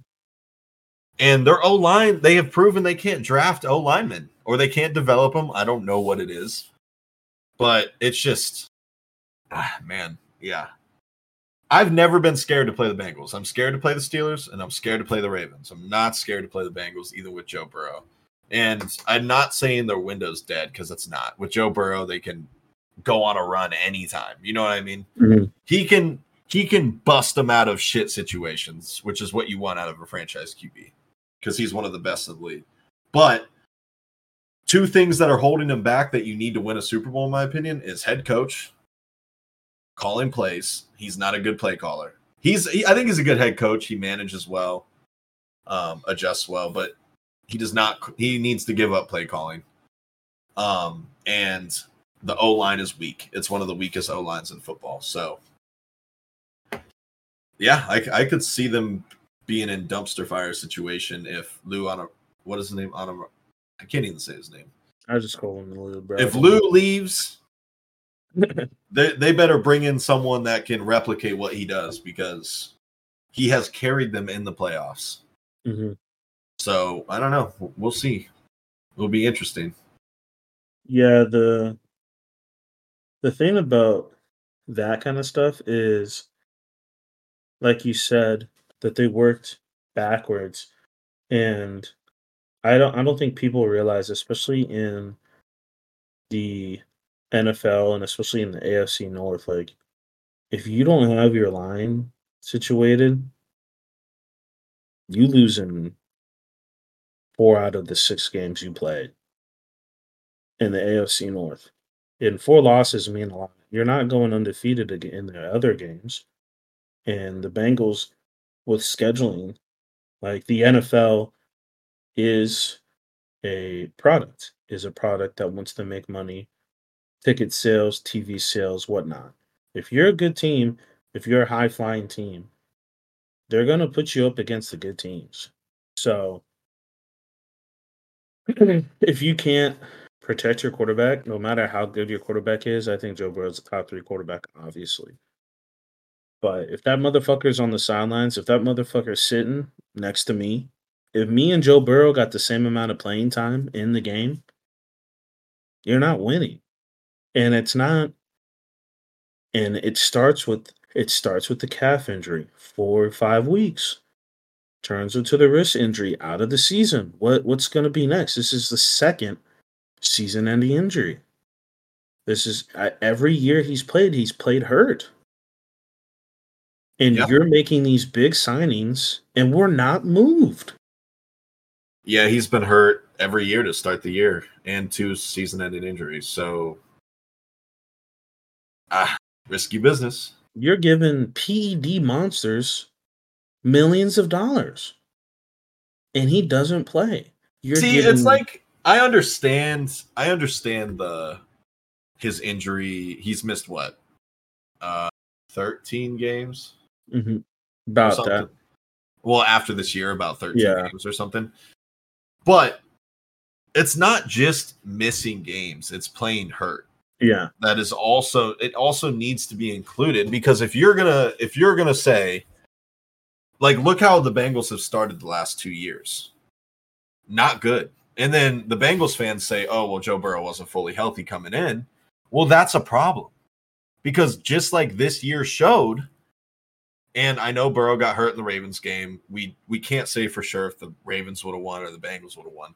But this year showed that the teams in that division aren't going away like they had the last few years because of injuries. So starting slow like that is, if it is a direct cause of his injury, then that's a problem, and those games should count towards his injury history. And Bengals fans are like, oh, but his injuries are way blown out of proportion. No, they're not, because they're costing you 4 or 5 losses at the start of the season. Mm-hmm. You know what I mean? Like, those games should count just as much as the games he hasn't even played, because he's hurting the team by playing, is he not? Yes. Like, I don't. It's funny to me because he has the most money in the league now. He's paid the most money in the league, and he's also affected. I will say Zach Taylor puts too much pressure on him to win games. They absolutely need him. And that's because of how horrible Zach Taylor is, in my opinion. He puts too much pressure on Joe Burrow to win games, make throws, and do all this extra shit. But you have to, in my opinion, count those games that he played hurt and how it affected the team. Because they did not start good. They were like 2-3, 2-4 the last 2 years in a row, off of him coming off injuries in the preseason. So I don't think you can argue yet, but I mean, if Joe Burrow gets hurt again, you could start to argue this is one of the worst contracts in history, right? People love to just shit on the Browns for Deshaun. And I mean, it is granted though. I mean, he's also This contract isn't looking good either.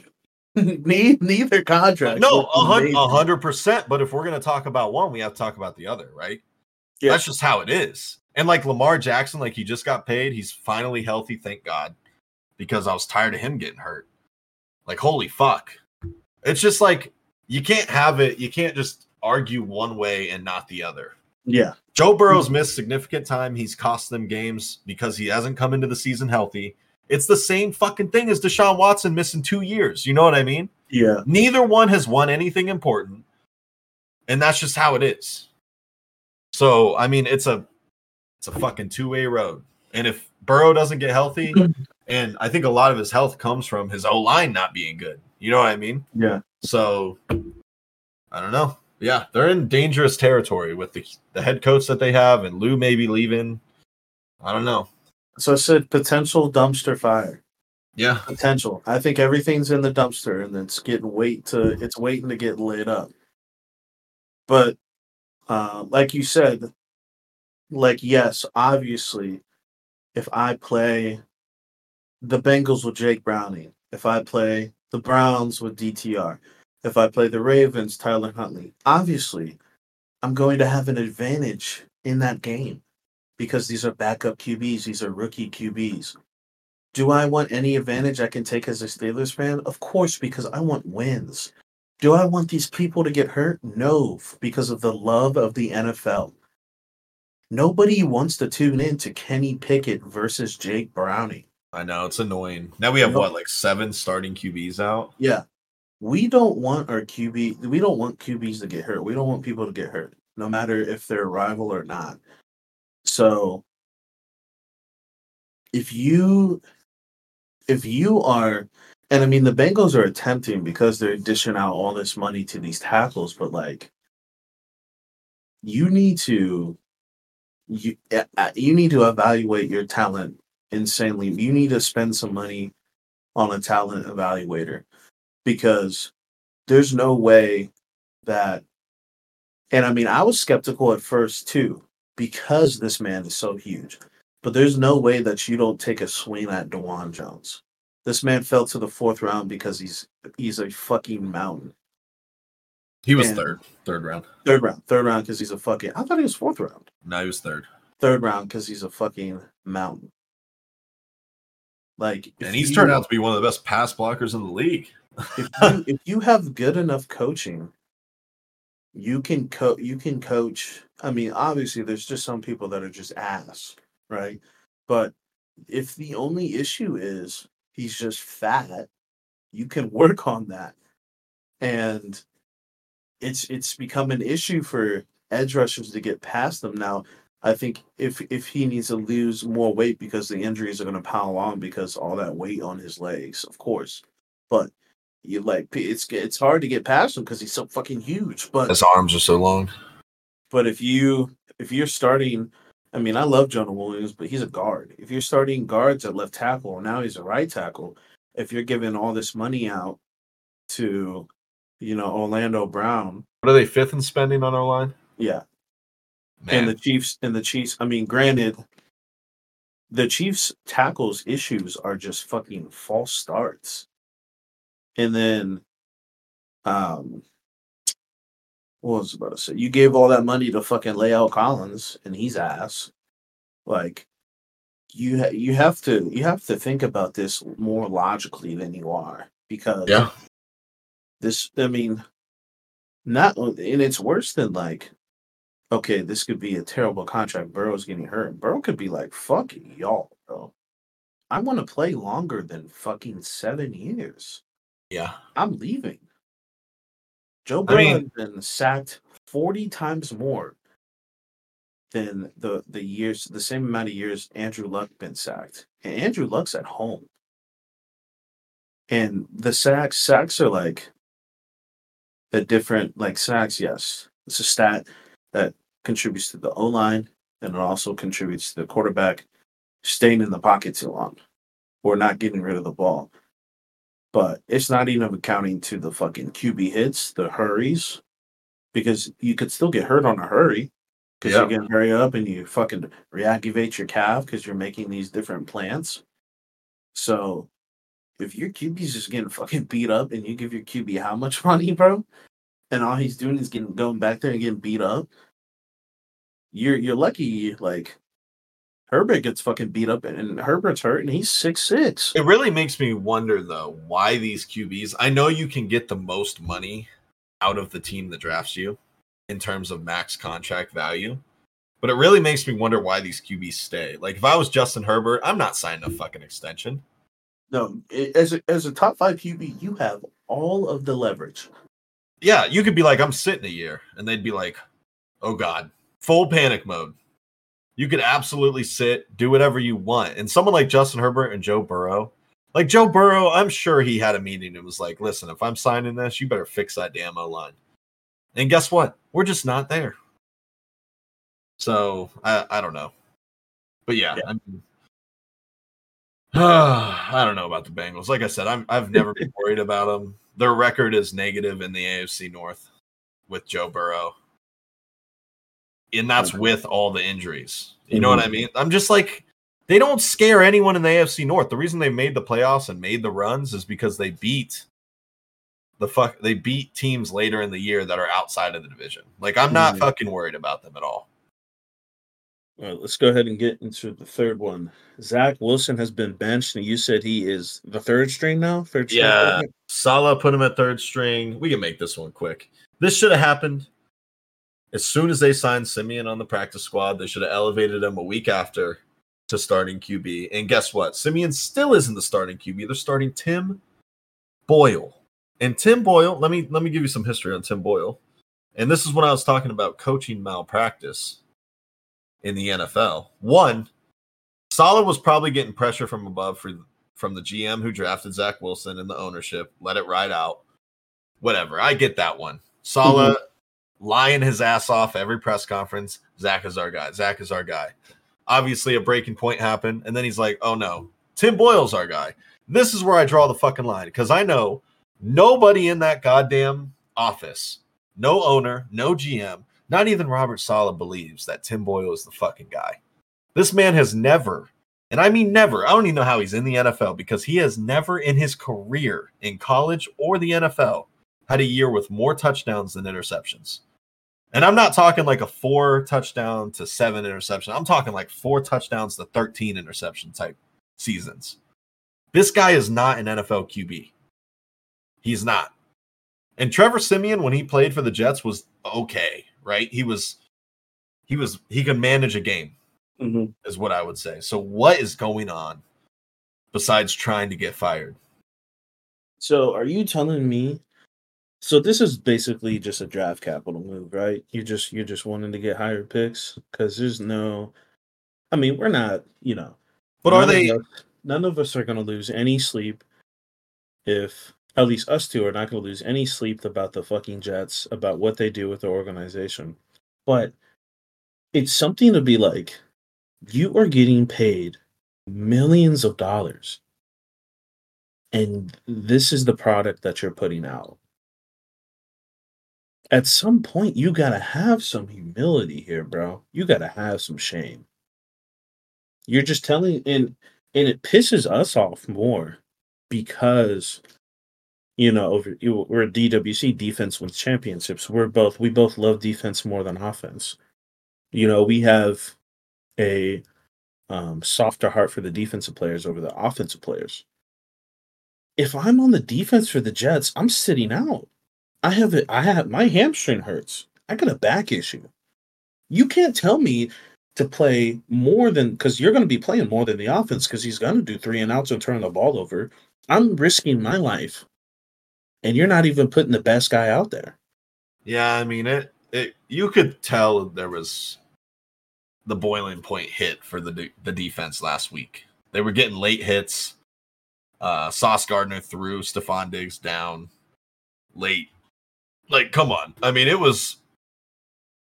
I don't know how they've bought into Robert Saleh even preaching that Zach Wilson's the guy. He never has been the guy. He never will be the guy. His career is over as a starting QB in the NFL. It's over. Let it die. I get it. He didn't go to the best situation. The O-line's been horrible. But at some point, and it's the same thing with Kenny Pickett, you got to fucking make some plays, right? Eventually. I mean, you drafted this dude at 2. Nothing is fucking perfect in the NFL. It never has been. It never will be. But you got to fucking make plays if you're going to survive. And I'm just tired of the facade from Robert Saleh. Like, I'm over it. This team is horrible. No one cares about your franchise at all. Aaron Rodgers isn't coming back to save you fucks, and I think you know that now, or at least you know, or you knew, and now you're just admitting it to the world by starting Tim Boyle. I think it's over. It's finished. This season's over for the Jets.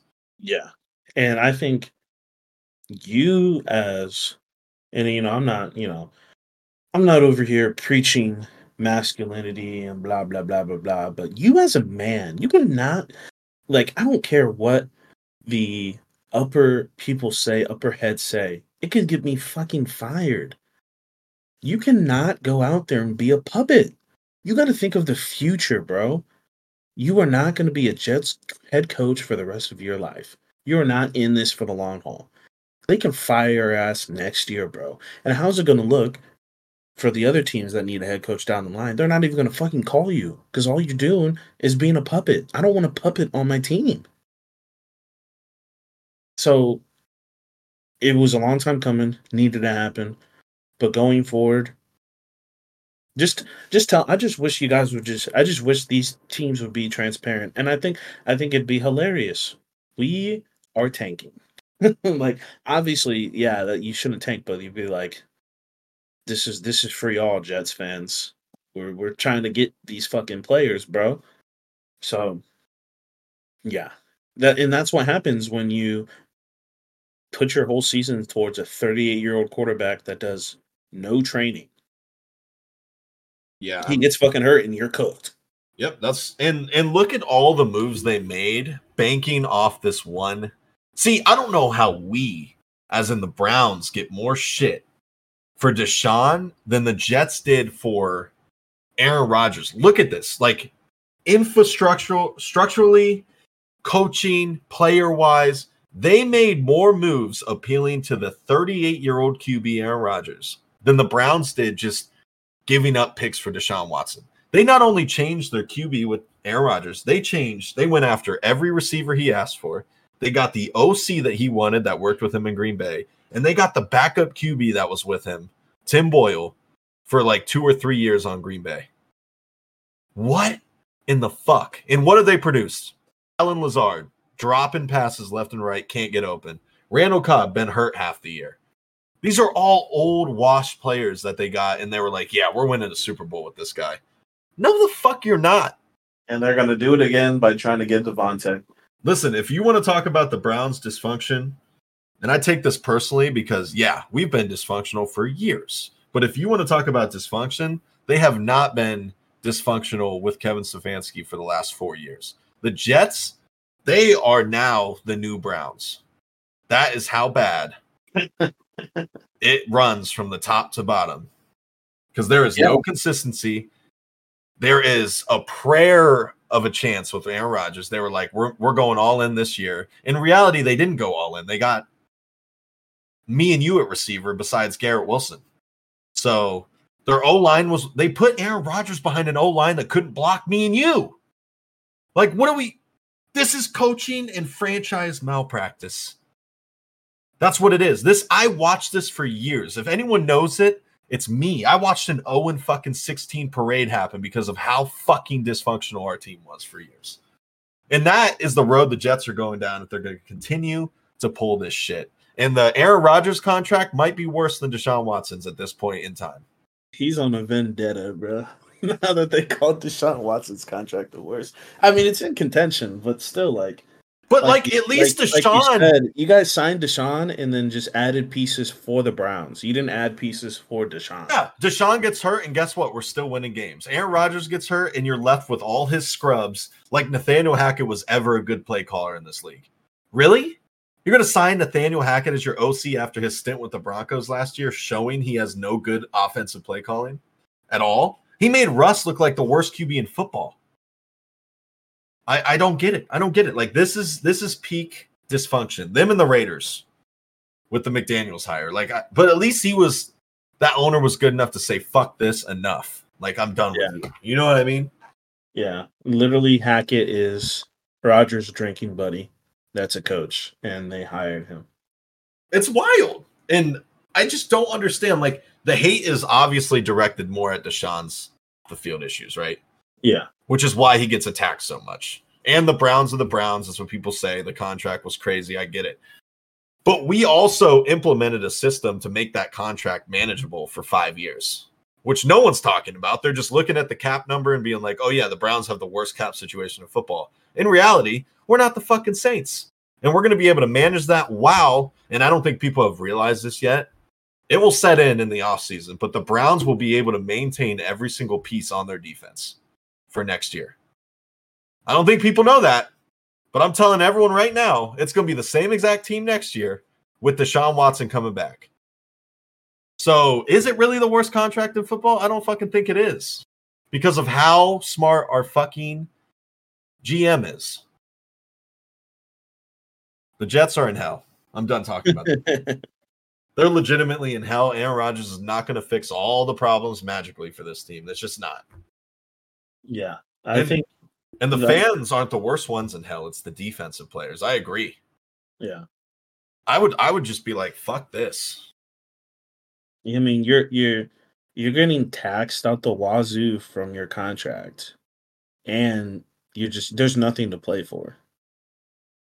And you can be like, oh, next year. You still got the same line next year. So rough. I don't really know what's going to happen.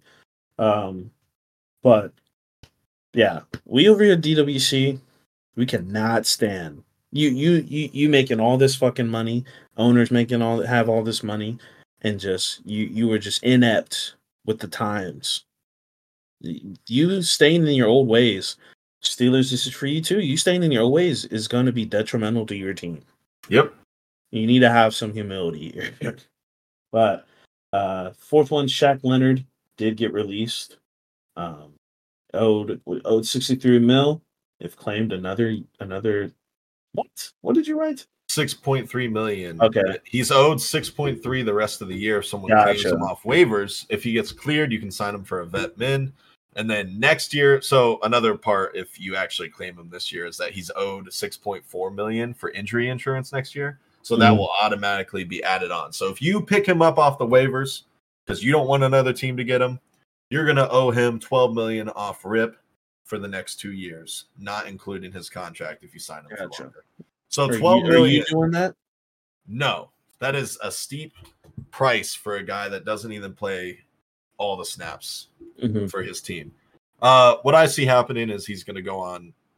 He's going to get cleared, become a free agent. Someone that's a contender will sign him for a vet min, and he'll decide where he wants to go. So we'll see what happens.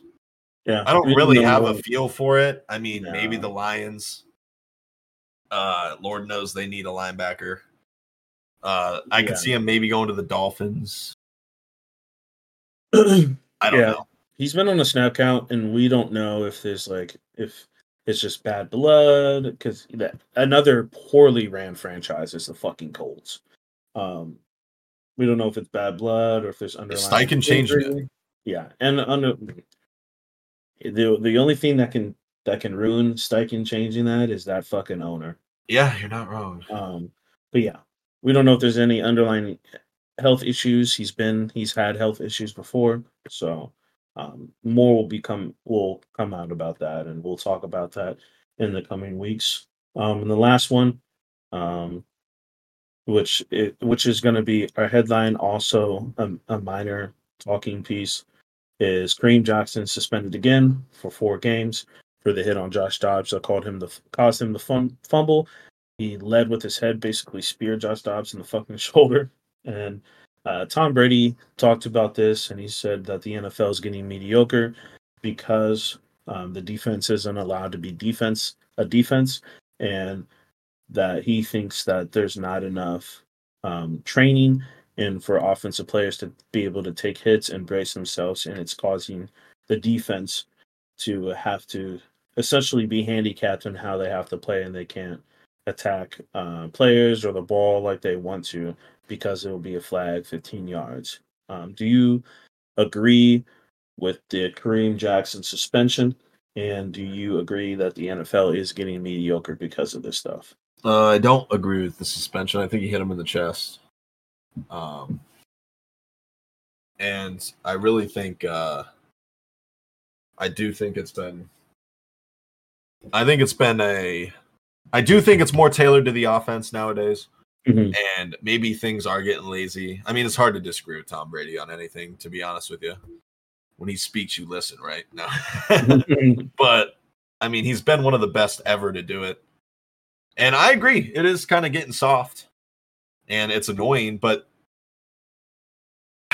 this is how I always see the NFL though. Like we talked about this where the offense has like 3 great years, the defense starts to catch up, and then the offense goes down again, right? I feel like it's always ebbs and flows in the NFL because of all the new schemes and stuff that come out. So I don't know if it's really affecting it that way. Is the NFL more mediocre?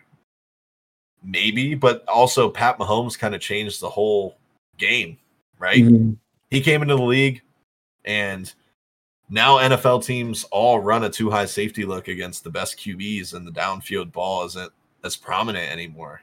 And I was starting to think about that with Deshaun too, because remember when he was still playing, the too high safety look wasn't a thing. Mhm. And he's known for his deep ball, just like Pat Mahomes. And then he comes back after 2 years, and the whole defensive realm in the NFL has changed. And it is shown, like he struggles, you know what I mean? Mhm. So I really, maybe offensively, there's more mediocre. The coaches aren't as good. I do think college football is like a bad product, in my opinion. Like I don't think the coaching's very good. You get like I said, 4 players that are NFL ready at all times Mhm. out of like a league full of 180 fucking teams. And I agree, like Tom Brady, I mean, that man really wasn't a starter at Michigan, right? Yeah, He started 1 year, I think. he was back and forth with another QB. Yeah, and like he said he was coached up well. He waited his time. And then I just saw a post recently that Luke Fickell said, why are there 6 and 7 year seniors playing in college football right now? Like that shouldn't be a thing. It's not meant to be that way. You know what I mean? Mm-hmm. So I don't know. He's half right, he's half wrong, I think. Yeah. I mean, and we're an NFL podcast, but I'm also with you on the college football stuff. It's just especially with the transfers and everything. I think one of the solutions. I think they should release a year off of that. The mandatory 3 years. If you're him, you can go in 2 years. If you are him, I think you can go in 2 years. There's no way that I should have been watching Bijan play 3 years of football. Well, yeah, I but think Bijan was good enough that he can be him. Especially, I'm saying specifically for running backs because 3 years and then everybody's getting these shitty contracts and whatnot because you're spending all these years in fucking college. But that's true for positions that get beat up a lot. yeah, I don't think the NFL is getting mediocre just by financial and viewership wise. It's continuing to grow, but it also is getting mediocre in the sense of the way the offense. It's so catered to the offense, and I think the way that no, now I don't want to see people get fucking knocked out, but I think you as a quarterback should know, like Tom Brady said, and that's a part of the game. I cannot throw it over the middle against this team because my player will get fucking knocked out. Yeah. And quarterbacks nowadays are still making that throw. And that's what we call hospital balls because you're literally putting your wide receiver in the hospital if you do that throw. And you have to know, I can't make this throw. And it's not all 32 teams. Obviously, some teams have terrible linebackers and terrible safeties. But for those few teams that have good linebackers, those few teams that hit hard, I cannot throw it over the middle because this is KO. And that should be a part of your game plan and how you should process.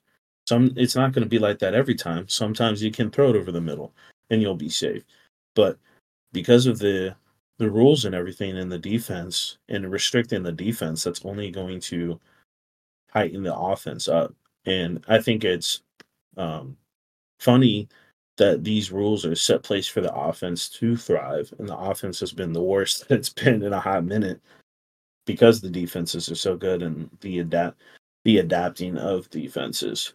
So um, I'm with Tom Brady that the NFL, and not necessarily soft because I don't want to see people get knocked out, but at the same time, like it's not that someone's coming over the crossing route and a linebacker is just lighting the wide receiver up. The linebacker or safety is only doing that if the ball comes across. If you don't throw that ball, then there's no safety issues. Yeah, I mean, the biggest thing I have an issue with about the Kareem Jackson suspension in general is the fact that it was a run play. Yeah. You know what I mean? He wasn't a defenseless receiver. That was Kevin O'Connell. He should be in trouble just as much as Kareem because he put his QB in that situation to get smoked like that. Mm-hmm. So I don't understand why he got. And like, I don't understand the 4 games. Like, yeah, he's a hard hitter. He hit him in the chest though. Like, get over it. It's football. Yeah. So If you, it's different than him standing because that specific play he had to do that because Josh Dobbs is going to get the first down, and it's not like Josh Dobbs just ran up to him and Kareem just lowered his shoulder or hit him with his head in the shoulder. Kareem Jackson launched. He left his feet, and there's only a few ways you can turn your body and move your body when you're in midair. We're not fucking like birds, you know. Yeah. He had to jump over linemen because they're on the ground to make this tackle. yeah, I think this was a great play, and it's not like Josh Dobbs was fucking out of the game. Josh Dobbs still fucking played. And I think it's going to, and what I've been seeing in the games and what I think is going to be detrimental for defenses is the slides. Like you never know when a QB is going to slide, and I think like the way that the defenses have to try to jump over the QB and stuff. I think and I'm surprised nobody's gotten seriously injured from that yet. I Because know the it way is your unfair. knees and legs have to bend and stuff to try to jump over, bro. I honestly think this season to me has been refreshing because it's not fucking offensive heavy. Like the defenders are getting the best of these QBs and getting the best of the offenses. I fucking love it. Yeah, That's what our podcast's all about. we like the chaos. I think the chaos breeds adaptation. And I love them next year. And this is like, I get it. Tom Brady's an offensive guy and shit like that, but I love the parity. Like even with a backup QB right now for the Browns, in knowing that what we have on defense, I am comfortable playing any team in the league, and I think we have a fair chance at winning. So I don't know. I think it's hilarious that the Broncos can walk in, beat the fucking Chiefs, and the next week beat the fucking Bills. Yeah, that's hilarious. That is funny. Yeah, and it makes the NFL great. That's why the product is thriving beyond anything we've ever seen in the United States. You know what I mean? Bad QB play, everyone's like, oh, bad QB play, it's bad for the league. Ratings are down. That is such a fucking myth. This sport is so ingrained into the United States and the fans that we're watching Kenny Pickett versus DTR. And the stadium is full. And the tickets, and I looked at the ticket prices, those fuckers were $500 a pop. So for people to say, oh, when Pat Mahomes doesn't throw for 500 yards or Joe Burrow's not throwing for 405 touchdowns, that it's boring to watch, it's not. It really isn't. And people don't care. Yeah. People don't understand. Like, you can have these fucking amazing games, these 350-yard games, 3 touchdowns. People don't understand how hard it is actually to throw 350 yards. It's not like oh, we're just passing the whole time. You might get good enough position where you only have to throw 30 yards. Or you might be backed up where you have to throw 80 yards. You know, yeah, and it's hard. And to me, it shouldn't be easy. So I'm fucking all about it not being easy for these Hall of Fame QBs getting 300 yards. Pat Mahomes shouldn't have came in the league and got fucking an average of 350 and 4 touchdowns every game. Yeah. The stats aren't Pat Mahomes throwing for 400 yards in a game isn't me saying this is the best QB I've ever seen in my life. what he does when he's only thrown for 175 and he needs to win. He has 2 interceptions, 1 TD, and what he needs to do to win and getting that win. And I'm like, this is the best QB I've ever seen in my life. Yeah, it's just so funny. The product is growing every year. And this year especially, there's been so many last second touchdown drives or last second field goals that how can you not keep watching this product every week? Yeah. And motherfuckers, they're just lying. I'm not watching. I'm not going to tune in next year, bro. What Exactly. else are you watching on Sunday night? You ain't watching shit other than the NFL. And how many times have we even said, "Oh, we're not watching that Bears Washington game," and then it was fucking 45 to like 38 at the end of it. Like even the shit Thursday night games have been close. Yeah, it's just like, oh my god, like this. Like I get it. The rules need to be adjusted. I completely agree. It favors the offense, but this year has been great because the defense has been getting the better of the offense. Yeah, there's only so much that you can do in the sport of football, dude. We have. I think this is it, bro. This is the most protection you can give someone playing football. You have a helmet, pads. That's like there's nothing else I can do for you that won't drastically alter the game. Yeah, I'm totally cool with how the sport is right now. And like I said, the offenses will figure it out. They'll adjust. No one has figured it out yet, right? So it's going to happen. The league is not stupid. If anything, the league is not stupid, and the coaches are not stupid in the league. Yeah. Injuries fucking happen, bro. Every next year, another fucking star QB is going to get injured. There will never be a season where everybody is fucking healthy. Yeah, it's a contact They play too many games. Yep. For someone to be healthy. But, and it's like freak accidents. It's rarely ever a guy is knocked out of the league because of a hit. I meant to ask you about that for a second. We'll just talk about it for like 2 minutes. I know you got to work soon. Yeah, we got to do these picks. But how do you feel about the potential hip drop tackle being banned? That shouldn't be banned. No, I don't. What the fuck are you supposed to do? Just let a guy, if you know you can't get to him, just let him go instead of diving? You're going to lead to more arm tackles that people are going to break, and then everybody on offense is going to look like this fucking Derrick Henry type beat.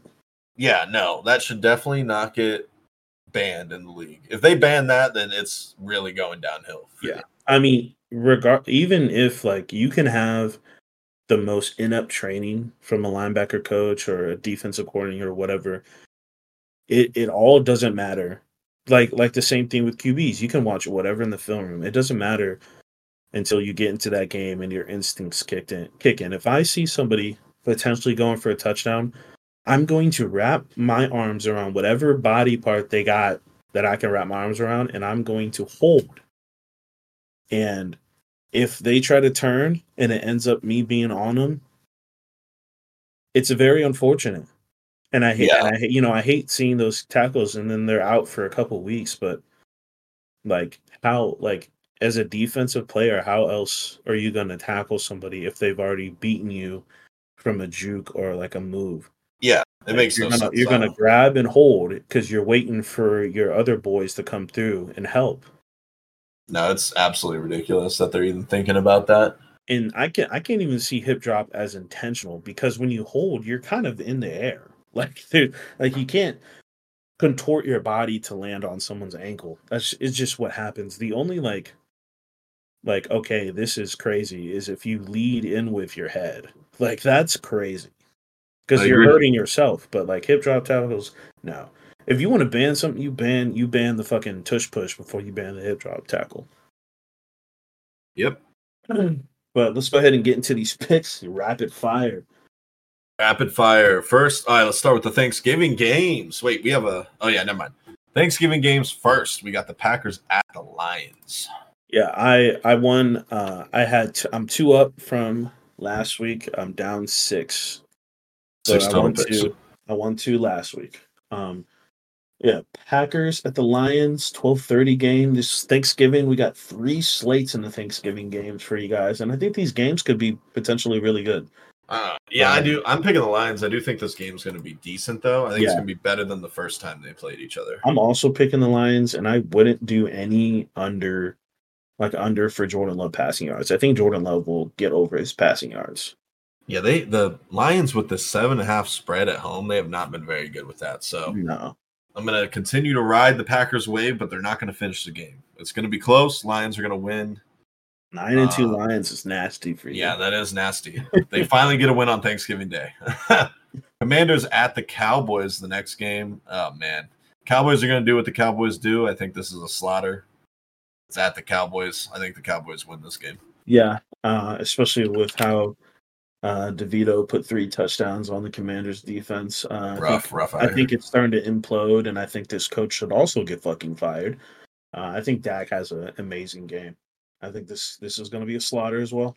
Dak MVP front runner after this week. That's my fantasy QB. All right, let's go to the 49ers at the Seahawks, and the 49ers are 7.5-point favorites on the road. This is going to be shitty for my Seahawks. Last week is the game you needed to win because this next 4 stretch is going to be ass, and it's starting off with the 49ers. If there's any game you need to win, it's this one. But I do think the 49ers are going to win. It could potentially get out of hand. No cap. Yeah, I've been down on the Seahawks because they haven't really beat anyone of substantial value. And this game right here will change my mind. If they can beat the 49ers here, I will start respecting them a little more. But this is something they have not been able to do the past 3 years. So this is a big game for them. Not really that big of a game for the 49ers. The 49ers are probably going to end up winning, so I'm picking them. Yeah. I forgot to do that. In the minor headlines, who's that dude that got hurt? I can't pronounce his fucking name. From the 49ers. Tuafunga? Yeah, Tuafunga. Chufunga or whatever his name is. Talanoa Hofung. Yeah. I can't pronounce that fucking name, but safety got hurt. Out for the year of the ACL. He's out for the year ACL. Very unfortunate. I do think the 49ers will still be okay, and I think their defense will still be good. But he's a substantial piece in this defense. It is wild that he got hurt off of getting his shit rocked. As in, like, he got juked the fuck out of.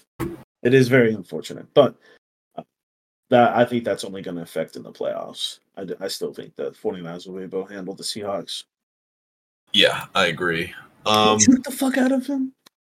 It was Rashad White. Rashad White juked the fuck out of him and fucking hurt himself. All right, let's go to the first ever NFL Black Friday football game at 3 p.m. The nastiest time slate of all time. I don't quite understand. Yeah, the Dolphins at the Jets. The Dolphins are 9.5-point favorites. Like I said, season is over for the Jets. The Dolphins are going to win this game fairly easily. Yeah, I also have the Dolphins. I think the Dolphins will get fucking a double-digit win right here.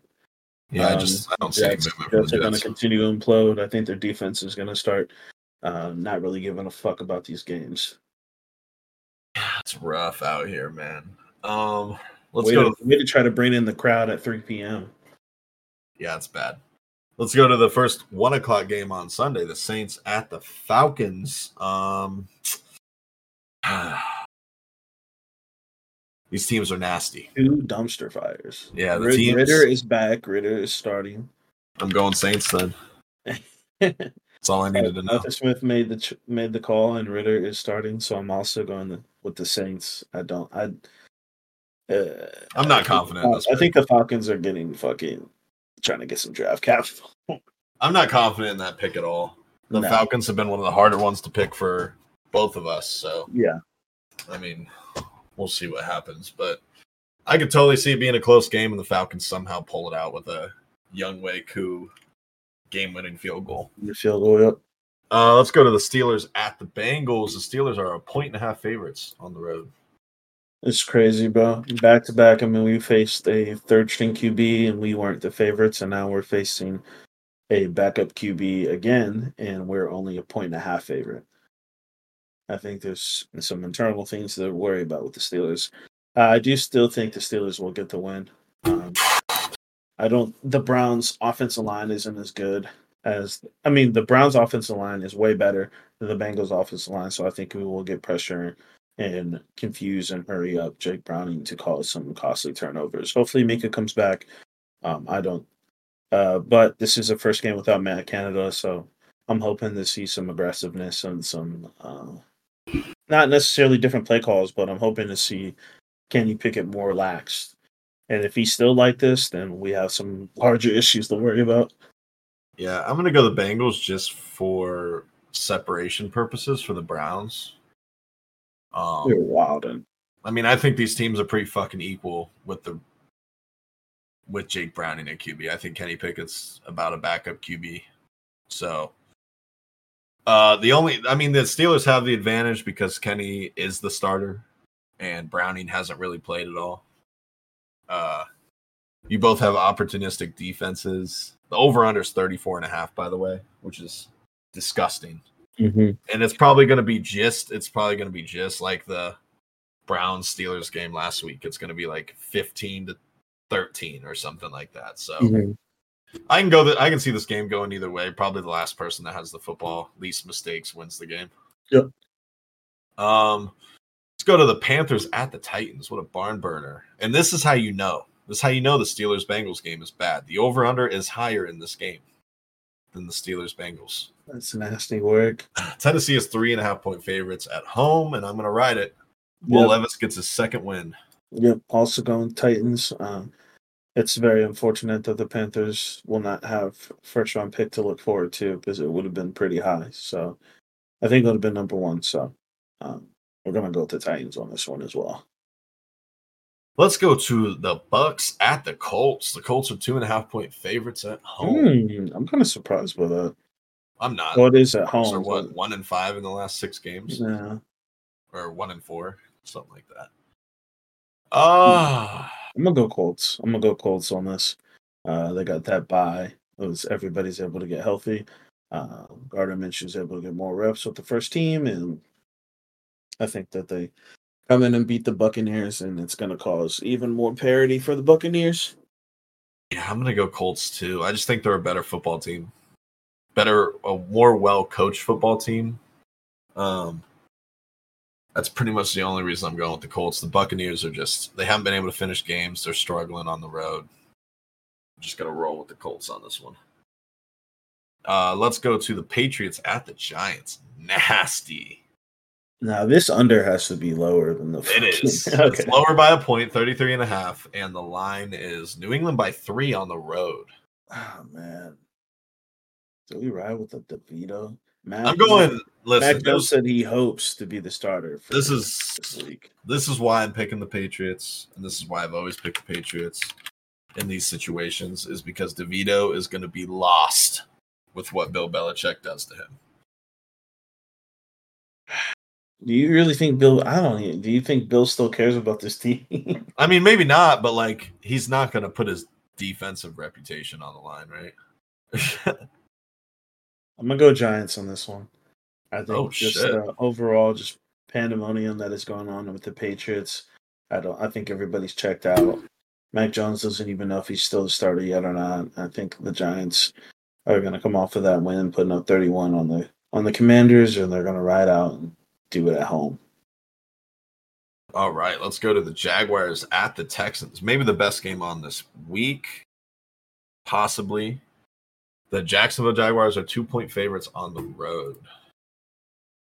Texans already beat them this year. The first matchup. Yep, they beat them pretty bad. Uh-huh. They're gonna want their get back, aren't they? I have deja vu about this. Texans winning would be big for the Browns. I have you picking the fucking Jags in my deja vu. Yeah, I'm leaning towards the Jags, but I want them to lose. So do I really want to pick them? Maybe you got bad luck. Maybe the Jags will lose. Yeah, I'm gonna pick the Jags, hoping they lose. I'm also gonna pick the Jaguars. I think that they've picked it up a little bit. CJ Stroud. The Texans won last week, but CJ Stroud threw 3 picks, so he's got a little bit to work on there. I think the Jags are gonna get this dub and become the AFC South. Like okay, these are the AFC South winners. Let's go to the Browns at the Broncos. The line is a 1.5 for the Broncos at home. The over-under is 34.5. Nasty game. Broncos are without Kareem again for 4 games. I do think that they're going to continue this win streak that they got going on. I'm going to pick the Broncos. I am going to pick the Browns. I think the Browns going to Denver, and Russell Wilson is the 4th most sacked QB in the league, and he is facing the 2nd best D line in the league, and it's not going to look pretty. Kareem Jackson being out is big for them. He's a hell of a safety. But the one thing the Broncos defense does well is stop the pass. They are one of the worst in the league at stopping the run, and we are one of the best in the league at running the football. So I think the Broncos defense is going to have their hands full stopping us running the football, especially if we mix in some DTR runs here and there. And I think our defense smothers Russell Wilson in that offense. Hold on, what are you going to be? 8-3? 8-3. Browns going into LA next week. Yep. All right, let's go to the Rams at the Cardinals. This one's a toss-up. Arizona is a point favorite. This is a toss-up. I'm going to go with the Rams. I'm going to go with the Rams on this one. Kyron comes back. Matthew Stafford seems to be in a little groove. Hopefully, Cooper Kupp is fine. I don't know any status on him right now, but I do think that they have more weapons than the Cardinals do right now. If the Cardinals still walking out with the same DBs, I think it's going to be easy pickings for Matt Stafford. I'm actually going to go to the Cardinals. I picked them the last 2 weeks. I'm going to pick them again. I'm going to ride with Kyler, and I think they get the win at home. Too many mistakes. The Rams make too many mistakes in big moments. I think it's going to cost them this game. Let's go to the Chiefs at the Raiders. The Chiefs are 8.5-point favorites. I'm not picking the Raiders. Like, if this was a good team against the Chiefs, I probably would. But too much firepower in the first half. And even if they go, like, if the Chiefs go up 14 and get held to no points in the second half again, I don't know if the Raiders can score that on them. No. I'm going to go with the Chiefs as well. The only team that seems to have beaten the Chiefs defense is a top 3 team in the league, and the Raiders are not a top 3 team. I think they're going to get after McConnell and cause some disruption, and I do think the Chiefs will win by 10 or more, and not necessarily prove to people that, okay, we're fine, but they can still beat up on the bad teams. Yeah. All right, let's go to the Bills at the Eagles. Philly is 3.5-point favorites at home. Bills have the opportunity to do something fucking hilarious. It's unfortunate for me to do this, but I think I'm picking the Bills. Oh my god. I think I'm picking the Bills. I think the Bills. I just, for whatever fucking reason, 9-1 Eagles. The Eagles have to drop a game here soon. It's going to catch up to them, all these close games, right? It doesn't mean they're worse than the Bills. It doesn't mean that at all.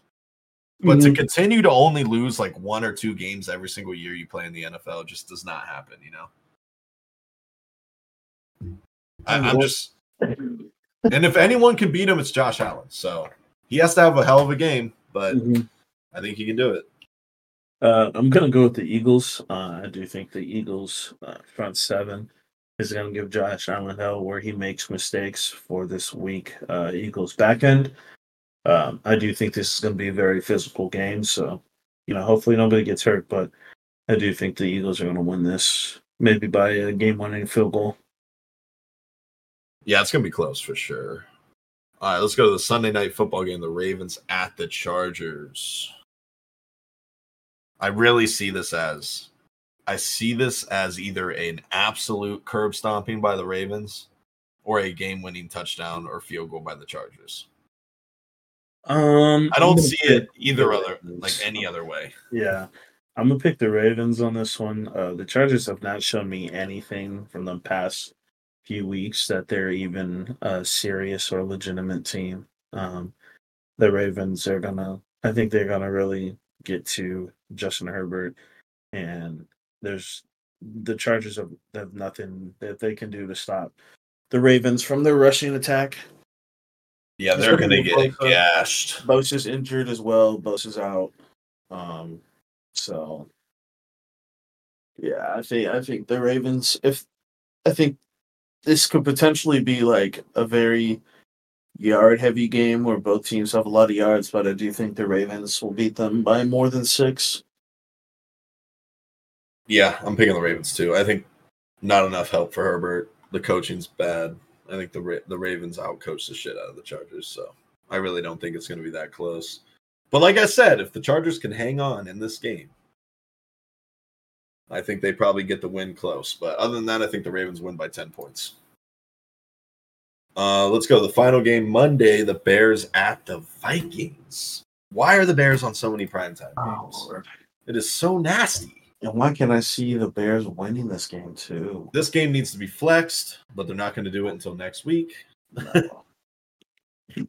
I think I'm going to pick the Bears. Oh, man, they could win this game, bro. I'm picking Justin Fields over Josh Dobbs. I have fart. I'm also going to pick the Bears on this one.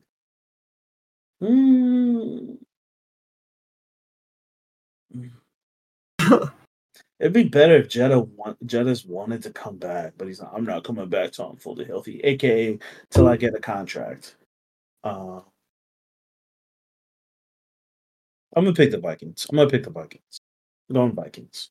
Nice. I think they bounced back from this Broncos IL, and I think that I think it's gonna be close. And I think these QBs I'd take the over on their rushing yards if it's not already fucking inflated to like 50 yards a pop. But I will take the over rushing yards in this game. Two daredevil quarterbacks. Yeah, I'm going Justin Fields over Dobbs. I think he's better. Yeah, I can't wait to see him in a Pittsburgh uniform. Yeah. It's potential. I mean, if you're the Bears, you got the 1st and 4th pick, you know. You're seeing generational quarterbacks. You know, maybe new coach. You want the new coach to have a new QB. You can probably flip Justin Fields for like a 3rd-round pick. Because I ain't giving a second for him.